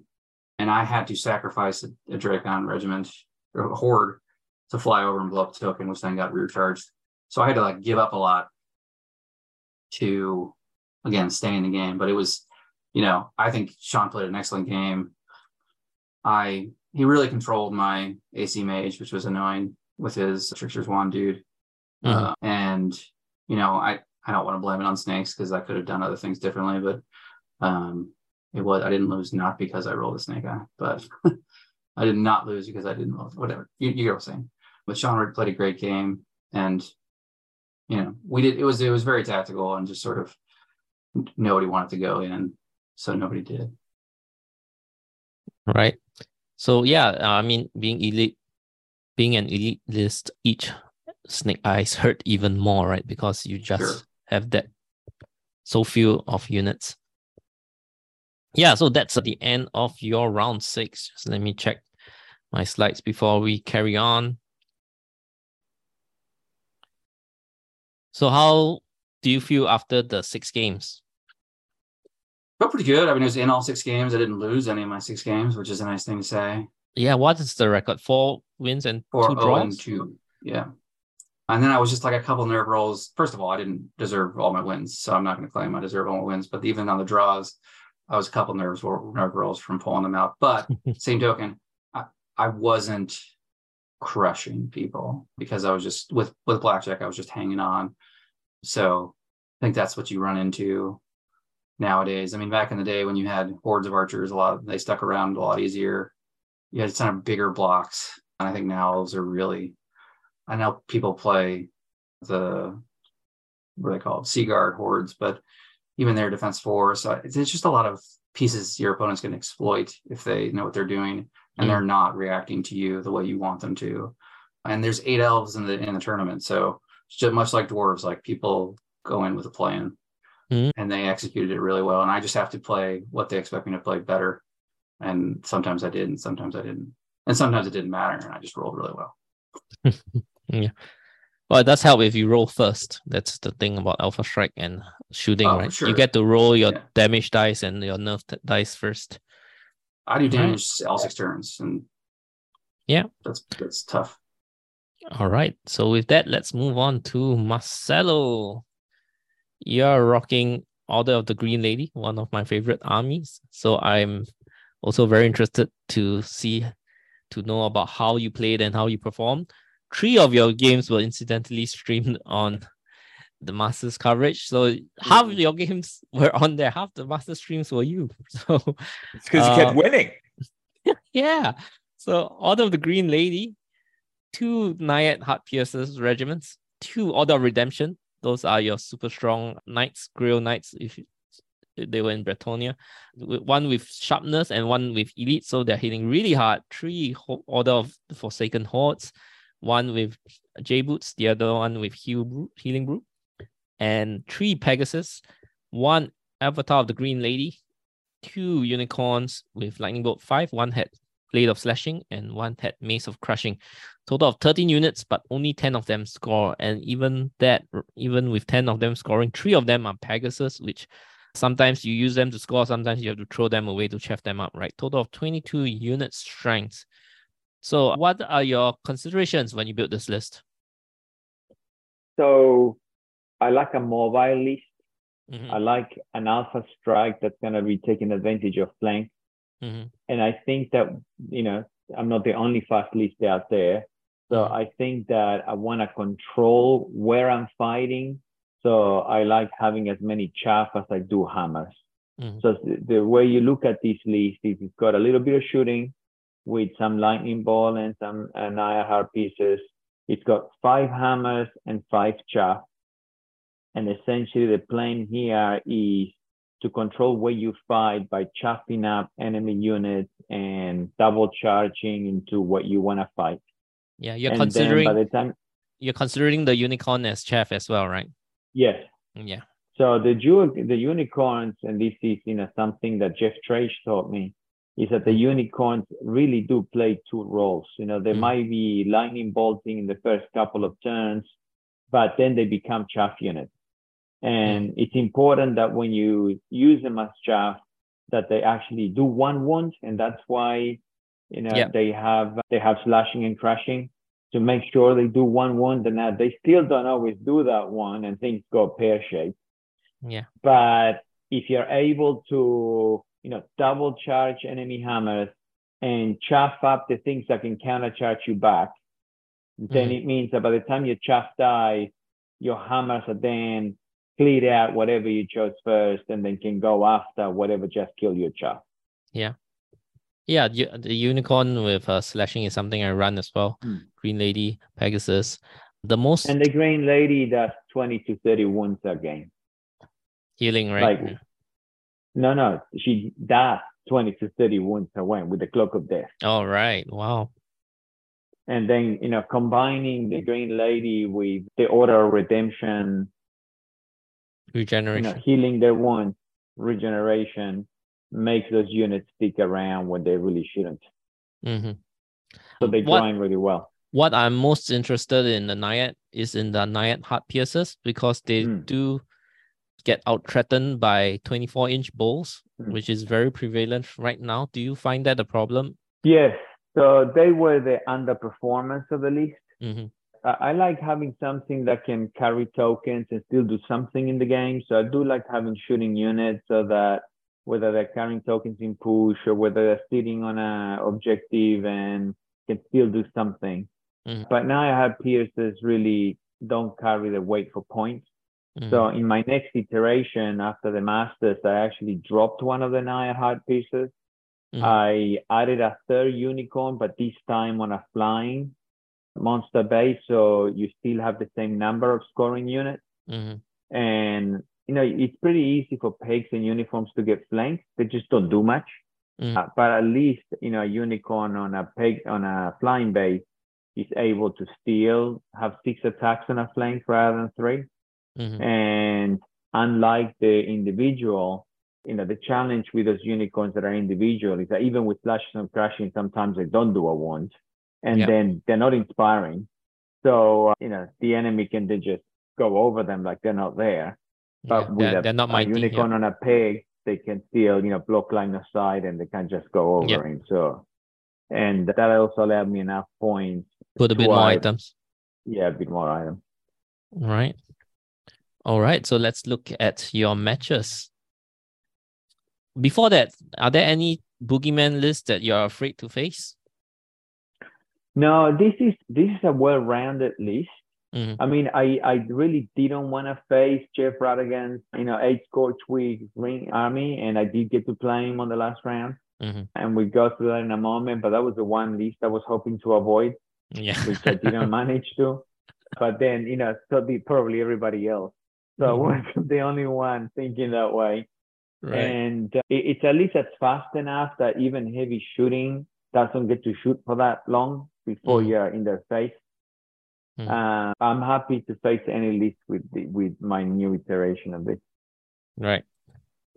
Okay, so first round is versus Dustin Church with the Herd, 5 Tribal Warrior Regiments, 2 Longhorn Regiments, 2 Harpy Troops, 4 Shambler Regiment, Minotaur Chariot Regiment upgraded to the Stampede with Pipes of Terror, Chieftain with Horn of the Great Migration and Sacred Horn for extended 9-inch aura, Druid with Q2, Banchan 2, Mindfolk 2, and Conjurer Staff, Moonfang and Wild Father, 15 units, 13 of them score 29 unit strengths, a lot of them coming from Tribal Warrior Regiments. This first round is race. How did the game go overall? Well, 19-2, so it went well for me. But when I look at least, one of my mistakes here was that I didn't realize that the Great Migration, the extra inch, applied to the whole army. I thought it just applied to tribal warriors and Longhorns and like beasts. I didn't think it applied to the Wildfather and the Forest Shamblers and those kinds of things. So did he get the first turn? Well, no, he was really hoping for the first turn because he went up. He obviously before turn 1, he moved anything that was forest up to the middle of the table in his scout. And I wasn't clever enough, so I had things that he could have charged it if he went first, but I got lucky. And I did go first. But, I got an army that everything moves 20 inches pretty much, so I was able to flank those units in the center of the table and take out the Wildfather and the Forest Shamblers all in one turn. I completely wiped out anything that was green by my first turn.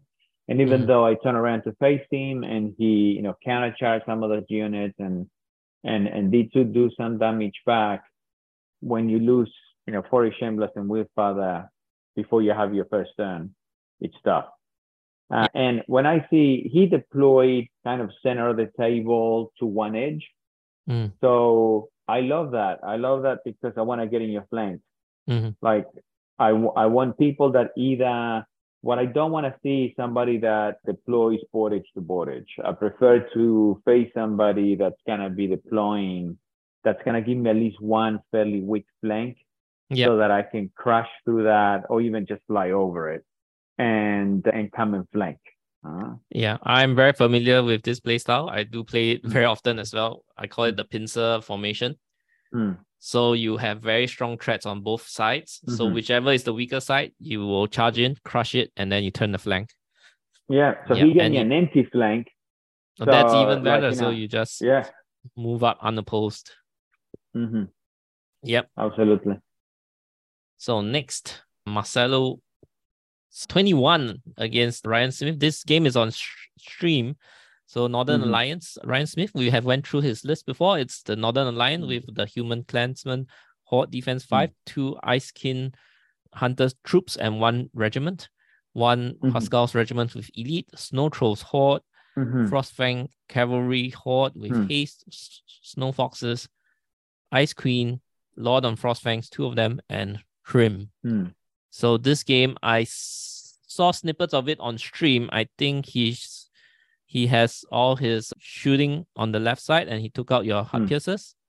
You were a bit delayed on the left, but you punched through the right. Yeah, he was, the first 3 turns, he started really well. He was picking up a unit a turn with the very little shooting that he's got. But like you just said, he was really shooting my shooting and not the hammers that came to get him. And I like playing against Northern Alliance because it's in its current format, it's a very slow list compared to mine, which means I really get to choose my battles. I really get to double charge with my hammers, take out big things, and either his counter charge is too far away to hit me, or I'm using my chaff to hold him in place before I turn around and come and pick up the rest of the army. And poor Ryan had absolutely nothing left on the table by the end of it. Like I wiped out all 2,300 points. Yeah, so it's really interesting. I seem to see less people having screens in front of their hammers in the current meta. So like everything's in the online for you to charge them first. So that was quite an interesting observation for me. There is one Snow Fox's Swarm. I don't know where he deployed it. Do you remember, Marcelo? I don't remember. Yeah. I don't remember. Right, no worries about that. But I got enough lightning bolts that I took it out pretty early. Yeah.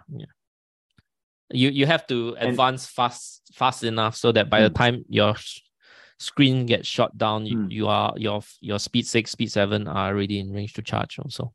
So with my list, I just need to make sure that my chaff is alive to do the job of picking my fight. Which means when I got all my shooting is prioritizing the opponent's chaff. The chaff is the first thing I want to take out because if they don't have chaff and I do, I will win the game. Yeah. Very elfy. Third round, Plunder against Jordan Braun. He's rocking Forces of Nature. This is the match I'm most curious about. 3 Forest Shamblers Horde, Scorchwing Regiments, Scorchwing 2 Hordes, 3 Greater Air Elementals, Glade Walker Druid with a Steed, Ring of Harmony, Shroud of the Saint, and Heal 6, Search 8, Kapoka with Heal 6, Weakness 3, and it has Aura Phalanx, Verdant only, and Wild Father. So that means Wild Father and all the Forest Shamblers get Phalanx, which is quite strong against your list. And so how did this game go? He only has 12 units, one less than you. 10 of them score 21 unit strength. So you obviously can't charge it in the front because you would get hit by Phalanx, right? So what did you do in this game? So very much so, and he's got the speed of the air elemental. So when I face a list that's got 20-inch charging like I do, and he's got that, I play very aggressively with my chaps in that I send them off to the middle of the table, and essentially you either charge me and take out my chaff, which means I get to take you out back on return with my hammers. Or if you don't take out my chaff, then my chaff is going to charge you and do 1 wound and pin you down so that my hammers can then move up aggressively. And after you kill my chaff, they're going to take you out. And with all, when I look at this list, my shooting is going against Kapoka. Like I want to lightning bolt the biggest threat, and the Glade Walker Druid if I can get to it. Often you can't. They're very good at hiding it. And I want to hit these Will Father and anything that's Forest Shambler on the flanks. I don't want to hit them up front with those kinds of things. However, having said that, with my 2 Orders of Redemption, because one's got sharpness and one's got elite, they can double charge anything. Phalanx, no phalanx, it doesn't matter. And they will take it out. With 40 attacks, just crush 1, they will take it out. And I double charge them into a Forest Shambler Horde. And, I was able to get on the sides. I pinned down the Will Father by just feeding it chaff. And, by the time I wiped everything out, then the Will Father just got flanked. Right. Did he place his air elementals behind the Forest Shamblers so that when you do take out the Forest Shamblers with committing the 2 regiments of Order Redemption, was he able to get a flank search onto you? So what happened here is we were playing Plunder. The 2 2-point tokens were on opposite ends of the table. Okay, you forced him to spread out. So what it meant was that he went for his 2, and I just put some light stuff there just to hold him back, just to keep him in place. But I'm faster. So I was able to take my 2 and then come to his side of the table with my flyers. And then he was really facing me front and flank. So it did help that he gave me 3 double ones through the game. And just to say thank you, I only gave him 1 double one. But that 1 double one wasn't enough. And the poor Jordan didn't have anything on the table by the end of it. Like I wiped out the whole 2,300 points. He killed 715 and I killed 2,300. Right. Wow. Amazing. So end of round 1, around day 1, you were highest in points at the end. So you were leading the pack because you had a 19 to 21 and 21. Yeah. So you were leading points. I was about 10 points ahead. 10 points ahead of number 2. So you were a healthy margin ahead. And on round 4, you had a tie against the eventual Masters winner, Luke Frazier. And I think going into day number 2, the 8 undefeated people, most of them had ties, right? Even Keith himself had ties. So everyone was still in the running. after round 4. And I think you were still leading because you had such a big margin at the end of day 1. So let's go into round 4 invade. Luke is rocking the Trident Realm of Narratica. And now I do have a couple of players in my region that play Trident Realm, so I had a false sense of security going into this game. False sense of security. Very misplaced and very you have false some sense. experience going in. So, and his list doesn't look anything special. I think everyone has said that, like, this looks like a typical list. 2 regiments. Like, it doesn't look scary, does it? It doesn't look scary. 2 regiments with of the Ram Placodum Regiment, 2 Gigas Hordes, Tidal Swarm Regiments, 2 of them, 2 Knuckers, a Coral Giant with Slayer, Naiad Centurion with Trident of something, Drowned Seas, and Boots of Levitation. That is a shooting attack that disorders. 2 Archmage with Wild Charge 1 Aura, Icy Breath 10, and Buckskin 5, Depth Horror Eternal. And he has the formation, which has two regiments that gives them Pathfinder, the 2 Mythical. He kitted out as a level 2 spellcaster with Gnome Glass Shield and Host Shadow Beast 2, because the 2 Mythical is quite a combat caster. The scenario is invade, so how did you end up in a draw? So I'll tell you what, my biggest surprise, even though I have played multiple games against Trident Realms, against this couple of players in my region, I don't remember ever playing against the Placoderms. Right. And having Defense defense 6 with Phalanx. Like, I got nothing that can take it in the front. Yeah. Yeah. Like, nothing can take it in the front. Even my 2 base units cannot take it in the front. So in my typical way, I'm trying to get on a flank. I tend to deploy my shooting in the center, my Order of Redemption either side of the shooting, kind of, center left and center right. And then my flyers are what's going to envelop you and go to the front. So my biggest curse in his list was that Trident.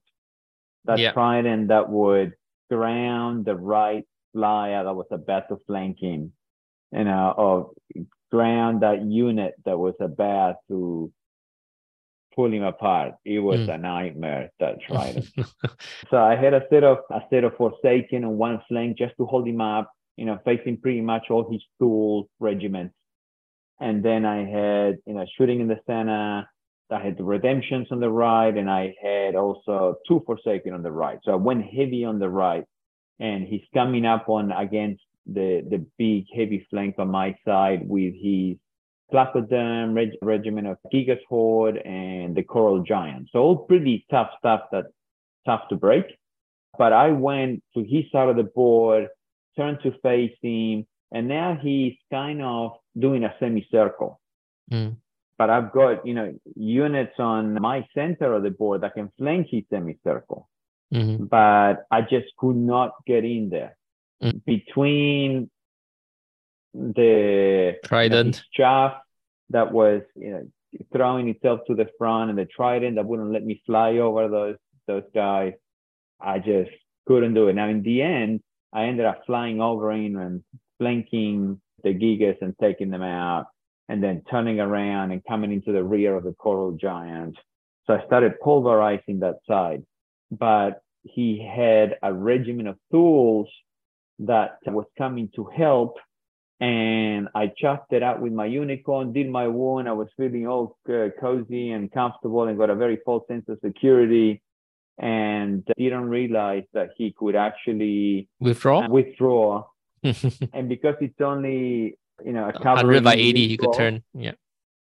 He could turn, see the rear of my Forsaken on the other side of the hill, because it's height 4, and, and snatch a draw from the jaws of defeat by throwing those tools into the rear of my Forsaken and taking them out.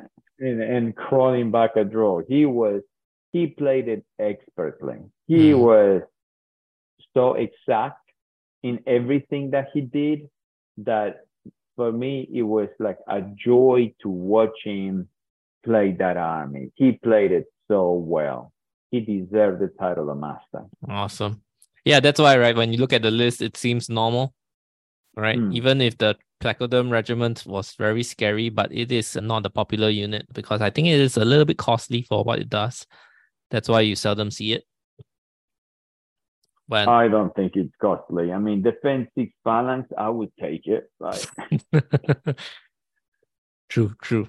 All right, let's move on to round 5. And this is where all the best players in US starts to converge because a lot of them got a tie and now they're all smashing each other's face in. Round 5, Dominate against Nathan Clevenger. He's been playing Night Stalkers the last year and this year. I think the lists since last year has been similar. At least we know that the 2 signature Legions of Bloodworms are there. One with Hammer of Magic Force, one with Elite. 2 Phantom Troops. 2 Shadowhound regiments with Brew of Sharpness. 2 Hordes of Fiends, Brew of Strength, with one has Brew of Strength, one has Haste. Planner Apparition, 3 Mind Screechers, and a Horror with Vicious Aura for infantry only, Conjurer Staff, Lightning Bolt 3, and Benchan 2. Only 12 units and 11 of them score 25 unit strength. And this is Dominate, so he does get to push his Bloodworms up the center. Is that how it happened? Yes, so you can see his 2 Legions of Bloodworms in the center, and those things are pretty tough to remove. And considering that he's got Elite and the Hammer of Magic Force on them, it means that they actually do a lot of wounds. If those things hit you, they do a lot of wounds. So you can't let it hit you. Like whatever they attack, they're going to wipe out. So I knew that if I was to charge them in, it will have to be with enough to take them out in one hit. And you can see that on his left and my right, I went in heavy to take out what was on the flank. There was these trees that was kind of keeping his hammers away from my hammers. But the tree is working against you, right? Because it neuters your speed. That's right. So we couldn't really charge each other on his left and my right. But you can see that I got my 2 Order of Redemptions pretty much in the center, one on the heel and one next to it, with a peg in the middle ready to chop things up. So I was able to throw the 2 Order of Redemptions onto the Bloodworm Legion on his left and take that out in a single charge.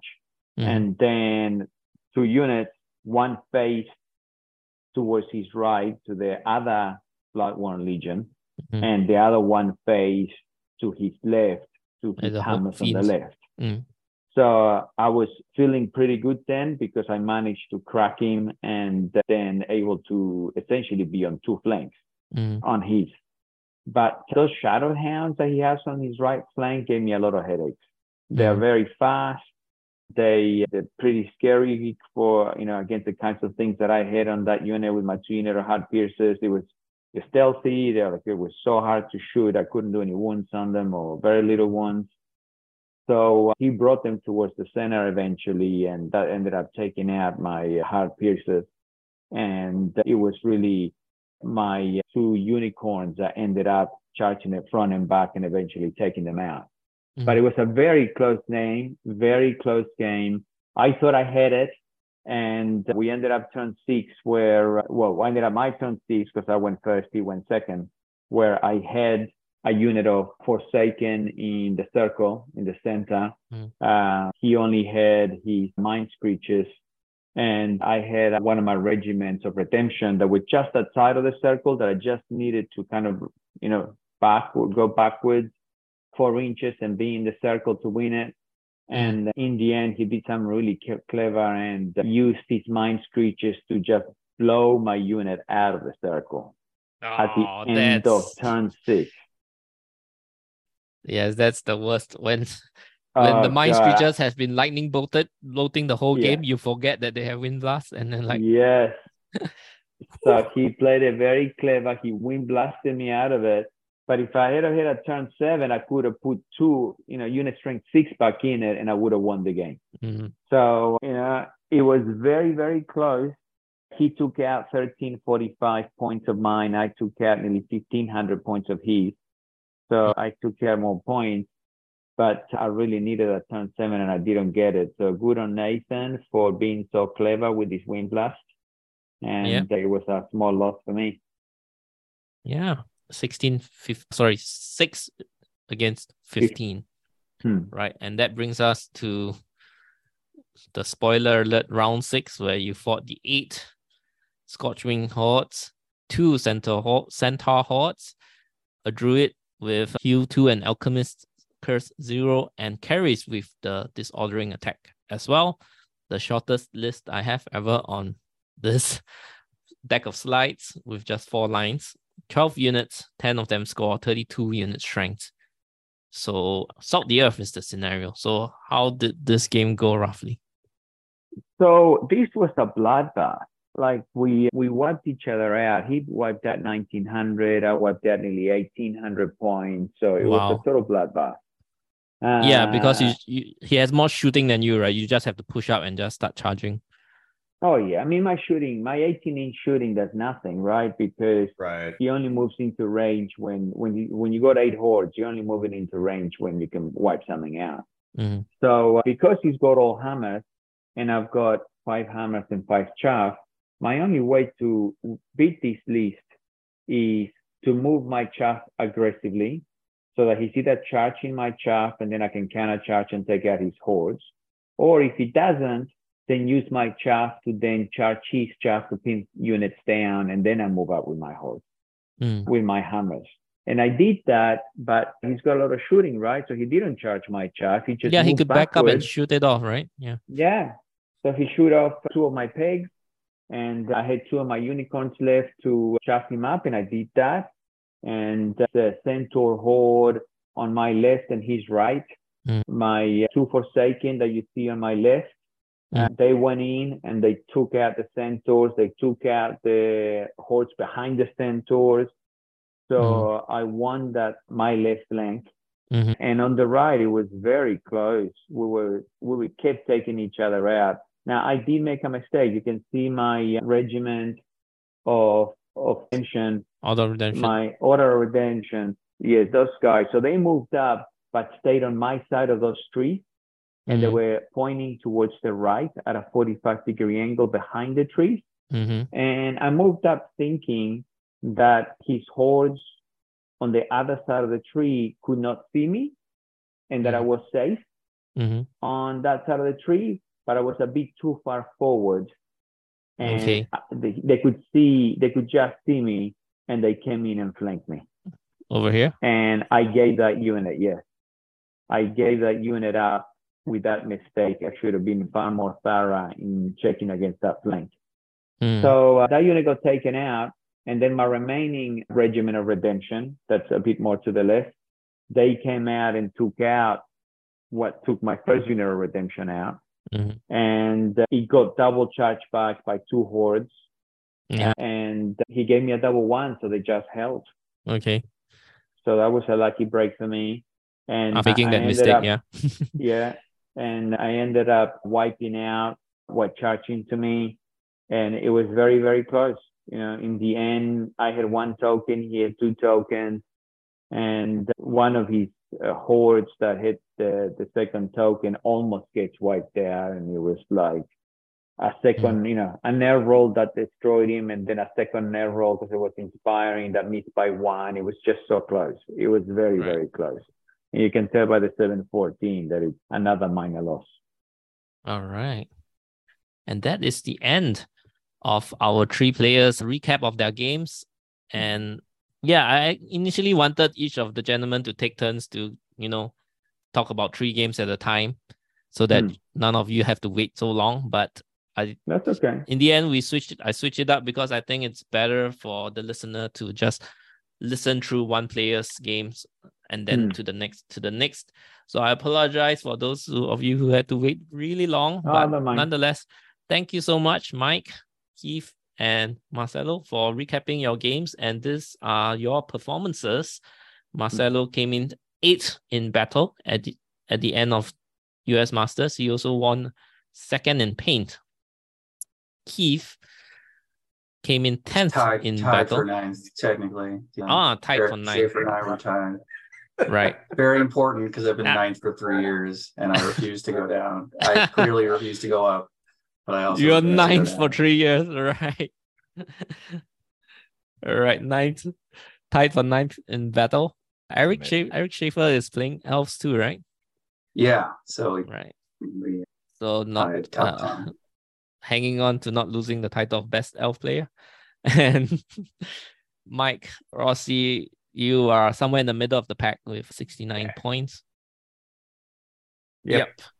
So after going through Masters, what do you think of the state of your lists going forwards, or rather after seeing the results, after playing through Masters, how do you think your list did in terms of, do you expect it to do that well? Do you expect it to do better? Or do you think, it probably should have been worse? What do you think? Mike, let's start with you. So I have a couple thoughts here. I am like I said, I've been to every Master so far, and for the most part, it is 3-3, 4-2, 3-3, 4-2, 4-2, 3-3. Right. Part of that is me as a player. Part of that is the armies that I choose to take, I think. Right.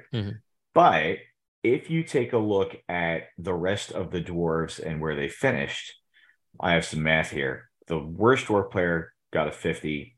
The best dwarf player got a 75. But if you take those two out, the lowest and the highest, and you leave the remainder, right? Everybody scored between a 58 and a 73.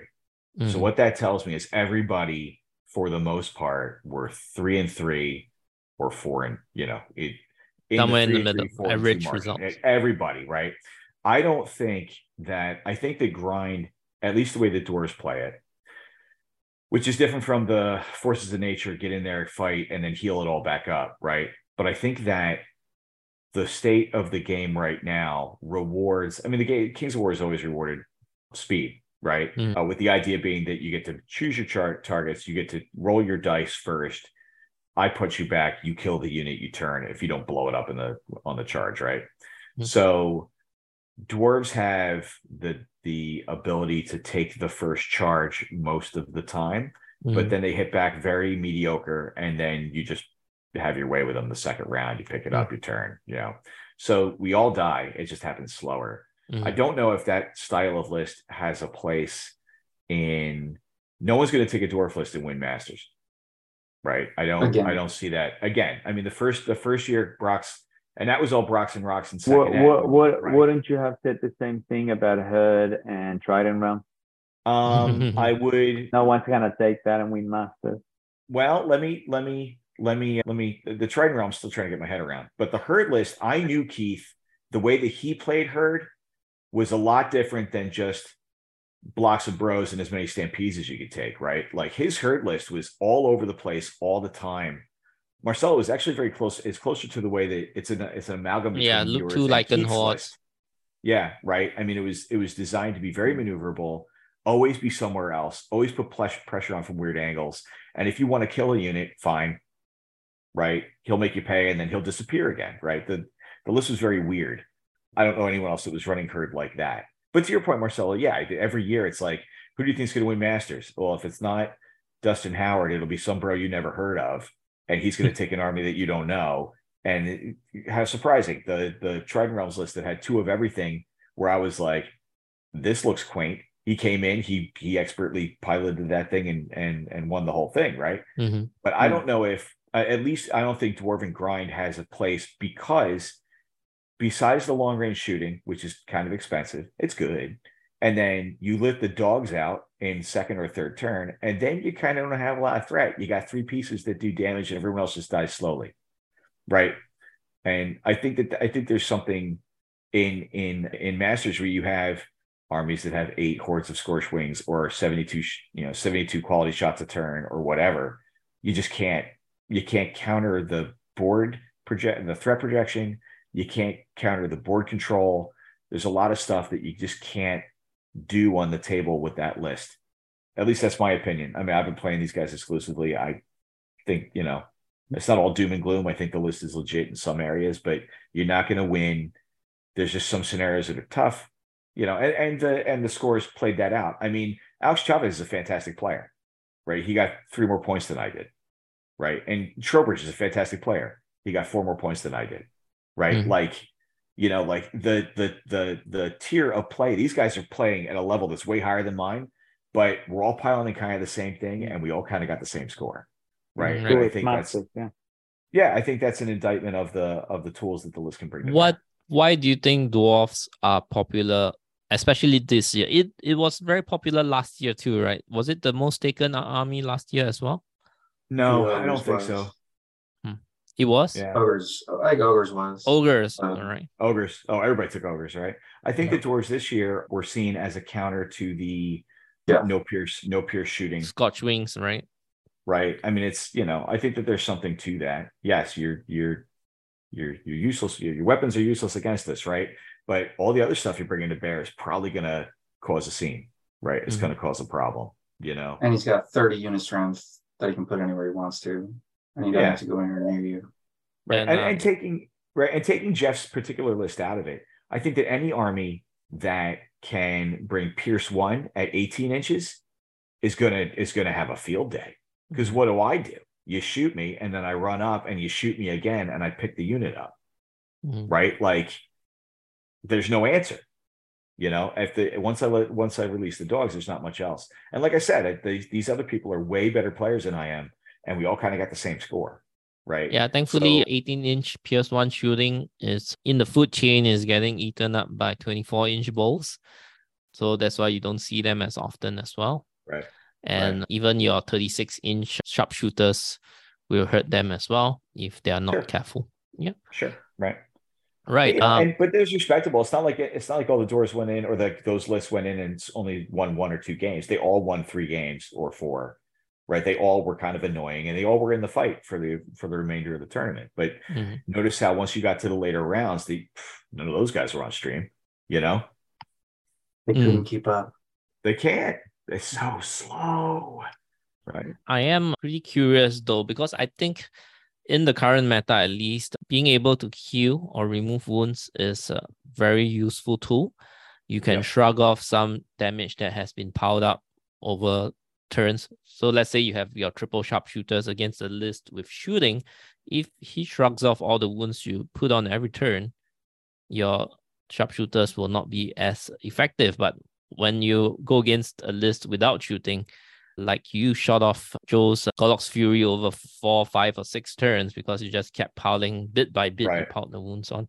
I do think dwarfs have capabilities to heal in... Not even close. They have the Iron Resolve aura off of Gorlock. And that's it.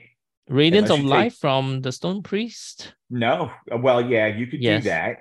And it works on the infantry that will attack back and do 2 wounds. Dwarf only. Right. So it's infantry only. So Garrick is the key, because he can actually heal Gorlock, and he can heal elementals. Like, he can do other stuff, right? But he's a 150-point guy who's movement 4, right? So like you can get Radiance of Life, and you could heal everybody 1, and then they'll attack back and they'll do 2 or 3 wounds, because those defense 6 guys aren't putting out any damage. You want crush 1, then you have to be defense 4. Right. That's the way the army is constructed, right? So you're not hitting anybody back. That's why the formation's so great. The fact that you're picking up 25 dice on 3s, re-roll your 1s, and you stick a magic item on it, that unit has threat. That unit puts down 10 wounds. Everybody else stands around and claps and goes, look at what that unit is doing. Yay, right? Like, that's it, you know? Whereas Marcelo's like, I got 5 hammers. They all move 18. This one has 20 attacks. This other one has 20 attacks. And look at that. I got 5 chaff pieces. They all fly. Like, I would love to run that thing. I would love to run your list. That sounds you can, Mike. Yeah, come over to the dark side. I need to, right? Just get out the paintbrush and start going to work, right? Yeah. Well, notwithstanding, even with all these, I think dwarf is still pretty much in a good place. Sure. Maybe not easy to win masters, but easily able to be in the middle of the pack, right? 3 and 3, 4 and 2. They are the only army currently that can run a high defense list effectively, right? Defense 5 and 6 majority. I agree. Well, I mean, you could do some really cool stuff with Northern Alliance with a lot of defense 5 stuff, and then throw Ogres can do it too. Ogres can do it too. Right. Ogres with And I actually think ogres do it better because their character, everything scores and their characters do stuff and they're movement 6, which I've heard people argue like movement 6 is slow, but I'm like, yeah, in comparison to other hammers and stuff, but it ain't 4. Mm-hmm. You know? Right. Okay. Keith, what about the elves? You have been playing elves for many years as well. What do you think is the state of the elves right now? Honestly, I mean, elves are always popular. I think elves sort of pressed down on the meta a little bit. You saw that a lot when the one year that elves sort of disappeared from Masters. A lot of the defense for infantry came up, which just runs for the woods when elves are around. So I think the army consistently affects the meta. I think it can perform 4-2, 5-1 in the right hands. I think everything has to go right to win a tournament, especially if you're in a room where you can't get those giant wins to get some points, and that Masters can be that. So I think the army's in a good spot. I think it will remain in a good spot. I think all 8 Elven armies took the formation, so I think there's a little bit of pigeonholing. Mm-hmm. You can probably find about 1,200 points in an Elven army that's like the same in every army. So that's not ideal, but maybe with the change, we'll just see some more new builds. The same token, like elf players are limited on what they can take as elves because they might face other elf players. So you don't want to run infantry out there in bricks against other elf players. It'll just rip up your 265 point Palace Guard unit. And like, that was fun. Now I know what it feels like for everybody else. So, I think they're always going to be fragile. They're always going to be annoying. I think they're going to give middle player, newer players fits. And I think they don't surprise anyone because everybody knows that they're going to be out there. So I think that's one of the advantages that Marcelo's like Elfie alpha list has. It brings a lot of the same tools, but it's different enough that people look at it and they go, wait, I did how many wounds to that Redemption Knight unit and they're clean again? That's not good. Right. That's not fair. So I think they're fine. I think I'm detecting some Green Lady envy from everyone involved here. A little bit. Right? A little bit. I'll be honest. Right? Keith envies the healing. Mike envies the speed. Like, let's segue into Marcelo's Green Lady. How do you think it performs? I think it's a very strong list that's been flying under the radar and hasn't really, been seen a lot because I don't think people have caught on at just how strong the list can be. I've only been playing it 4 months and I feel like I could have won this tournament. Like I'm still working out how to use it. I made some mistakes. I'm, changing the list to make it more effective. So I think he has the tools. When it wins big. Like, the first three that's games, Alpha Strike for you, right? And 19, 20, 20, so it wins big. And the losses were very small and they could have gone either way. And, if I didn't make this mistake. So I think it's a very strong list and you're going to start seeing more people playing it once people realize, oh, it can deal with the 3 air elementals. Because you've got these individuals that can just pivot 360, charge 20 and ground that air elemental. And it's defense 5 back. So it's actually going to hold and stay there and keep that elemental on the ground for actually 3-4 turns. And by the way, you can heal them. So I feel that it has all the tools to deal with any army. One army that I find trouble against is those with a trash wall. So, for example, goblins, they put a horde of rebel in front and you have to charge it. And because everything else is behind the rebel. So if you send Pegasus or Unicorn, you charge the rebel, it's not going to take it out. And then they just back off and shoot down the chaff. And then it's still waiting for your hammers to go in. Well, that's why I have 3 unicorns lightning bolting behind the rebel. Yeah. Right. And taking out units behind the rubble, right? And you're moving the flyers, 11, 12 inches away from the wall of trash so that you're going to flank something. You're going to flank those things behind the rubble. Yeah. So when I'm playing goblins, I'm ignoring the rubble. I'm actually just taking out everything behind first. Yeah. Yeah, the lightning bolt on a height tree really helps to see over the rebel and take out his tools. Or 4 if it's a flying unicorn. All right. Height 4. Yeah. And yeah, so thank you everybody for coming on. Mike, are you going to be playing dwarfs next year at Masters? Oh boy, who knows? I got to make the team first, dude. Every year it's surprising. I'm always finish 8th. So we'll see. You do now. Right. But I don't know. It depends how much painting I get done this year too. But if I was going to take something else, I would lean towards something closer to like, I think an elf list. I think a Sylvankin list has a lot of tools that can do some work. Right. Keith, what about yourself? I'll be playing elves of some variety. Hopefully not emo elves, but if the world requires me to play emo elves, I will play emo elves. So you're opening to playing Tridentkin, Twilightkin. I mean, if they come out of the box and they're just broken, well, maybe. We shall see. Marcelo, liking the Green Lady over Brother Mark? Yeah. Oh, absolutely. It's a much stronger list than Mother Mark, and I got to learn them. So I'll be playing, for the next 12 months with Green Lady, taking them to the next Masters, and just really hone down and really learn how to use them and optimize them and right. Get better at it, get better with it. I mean, just to piggyback on that, Luke Frazier had mentioned that, last year when he came to Masters, he brought Trident Realms and he finished 61st or some shit, right? So like, yeah, he went and he just spent a year refining and getting rid of the crap and finding stuff that worked and playing it a bunch. And Marcelo, you're going to be frightening with another year of experience underneath your belt. Like no one's going to want to see you across the table. I mean, no one's going to want to see your army across the table, right? They want to see you. You're fine, right? Thank you, Mike. Thank you. You're welcome. Right. All right. With that, thank you everyone for coming once again. And with that, we're going to end the stream. You got it. Thanks.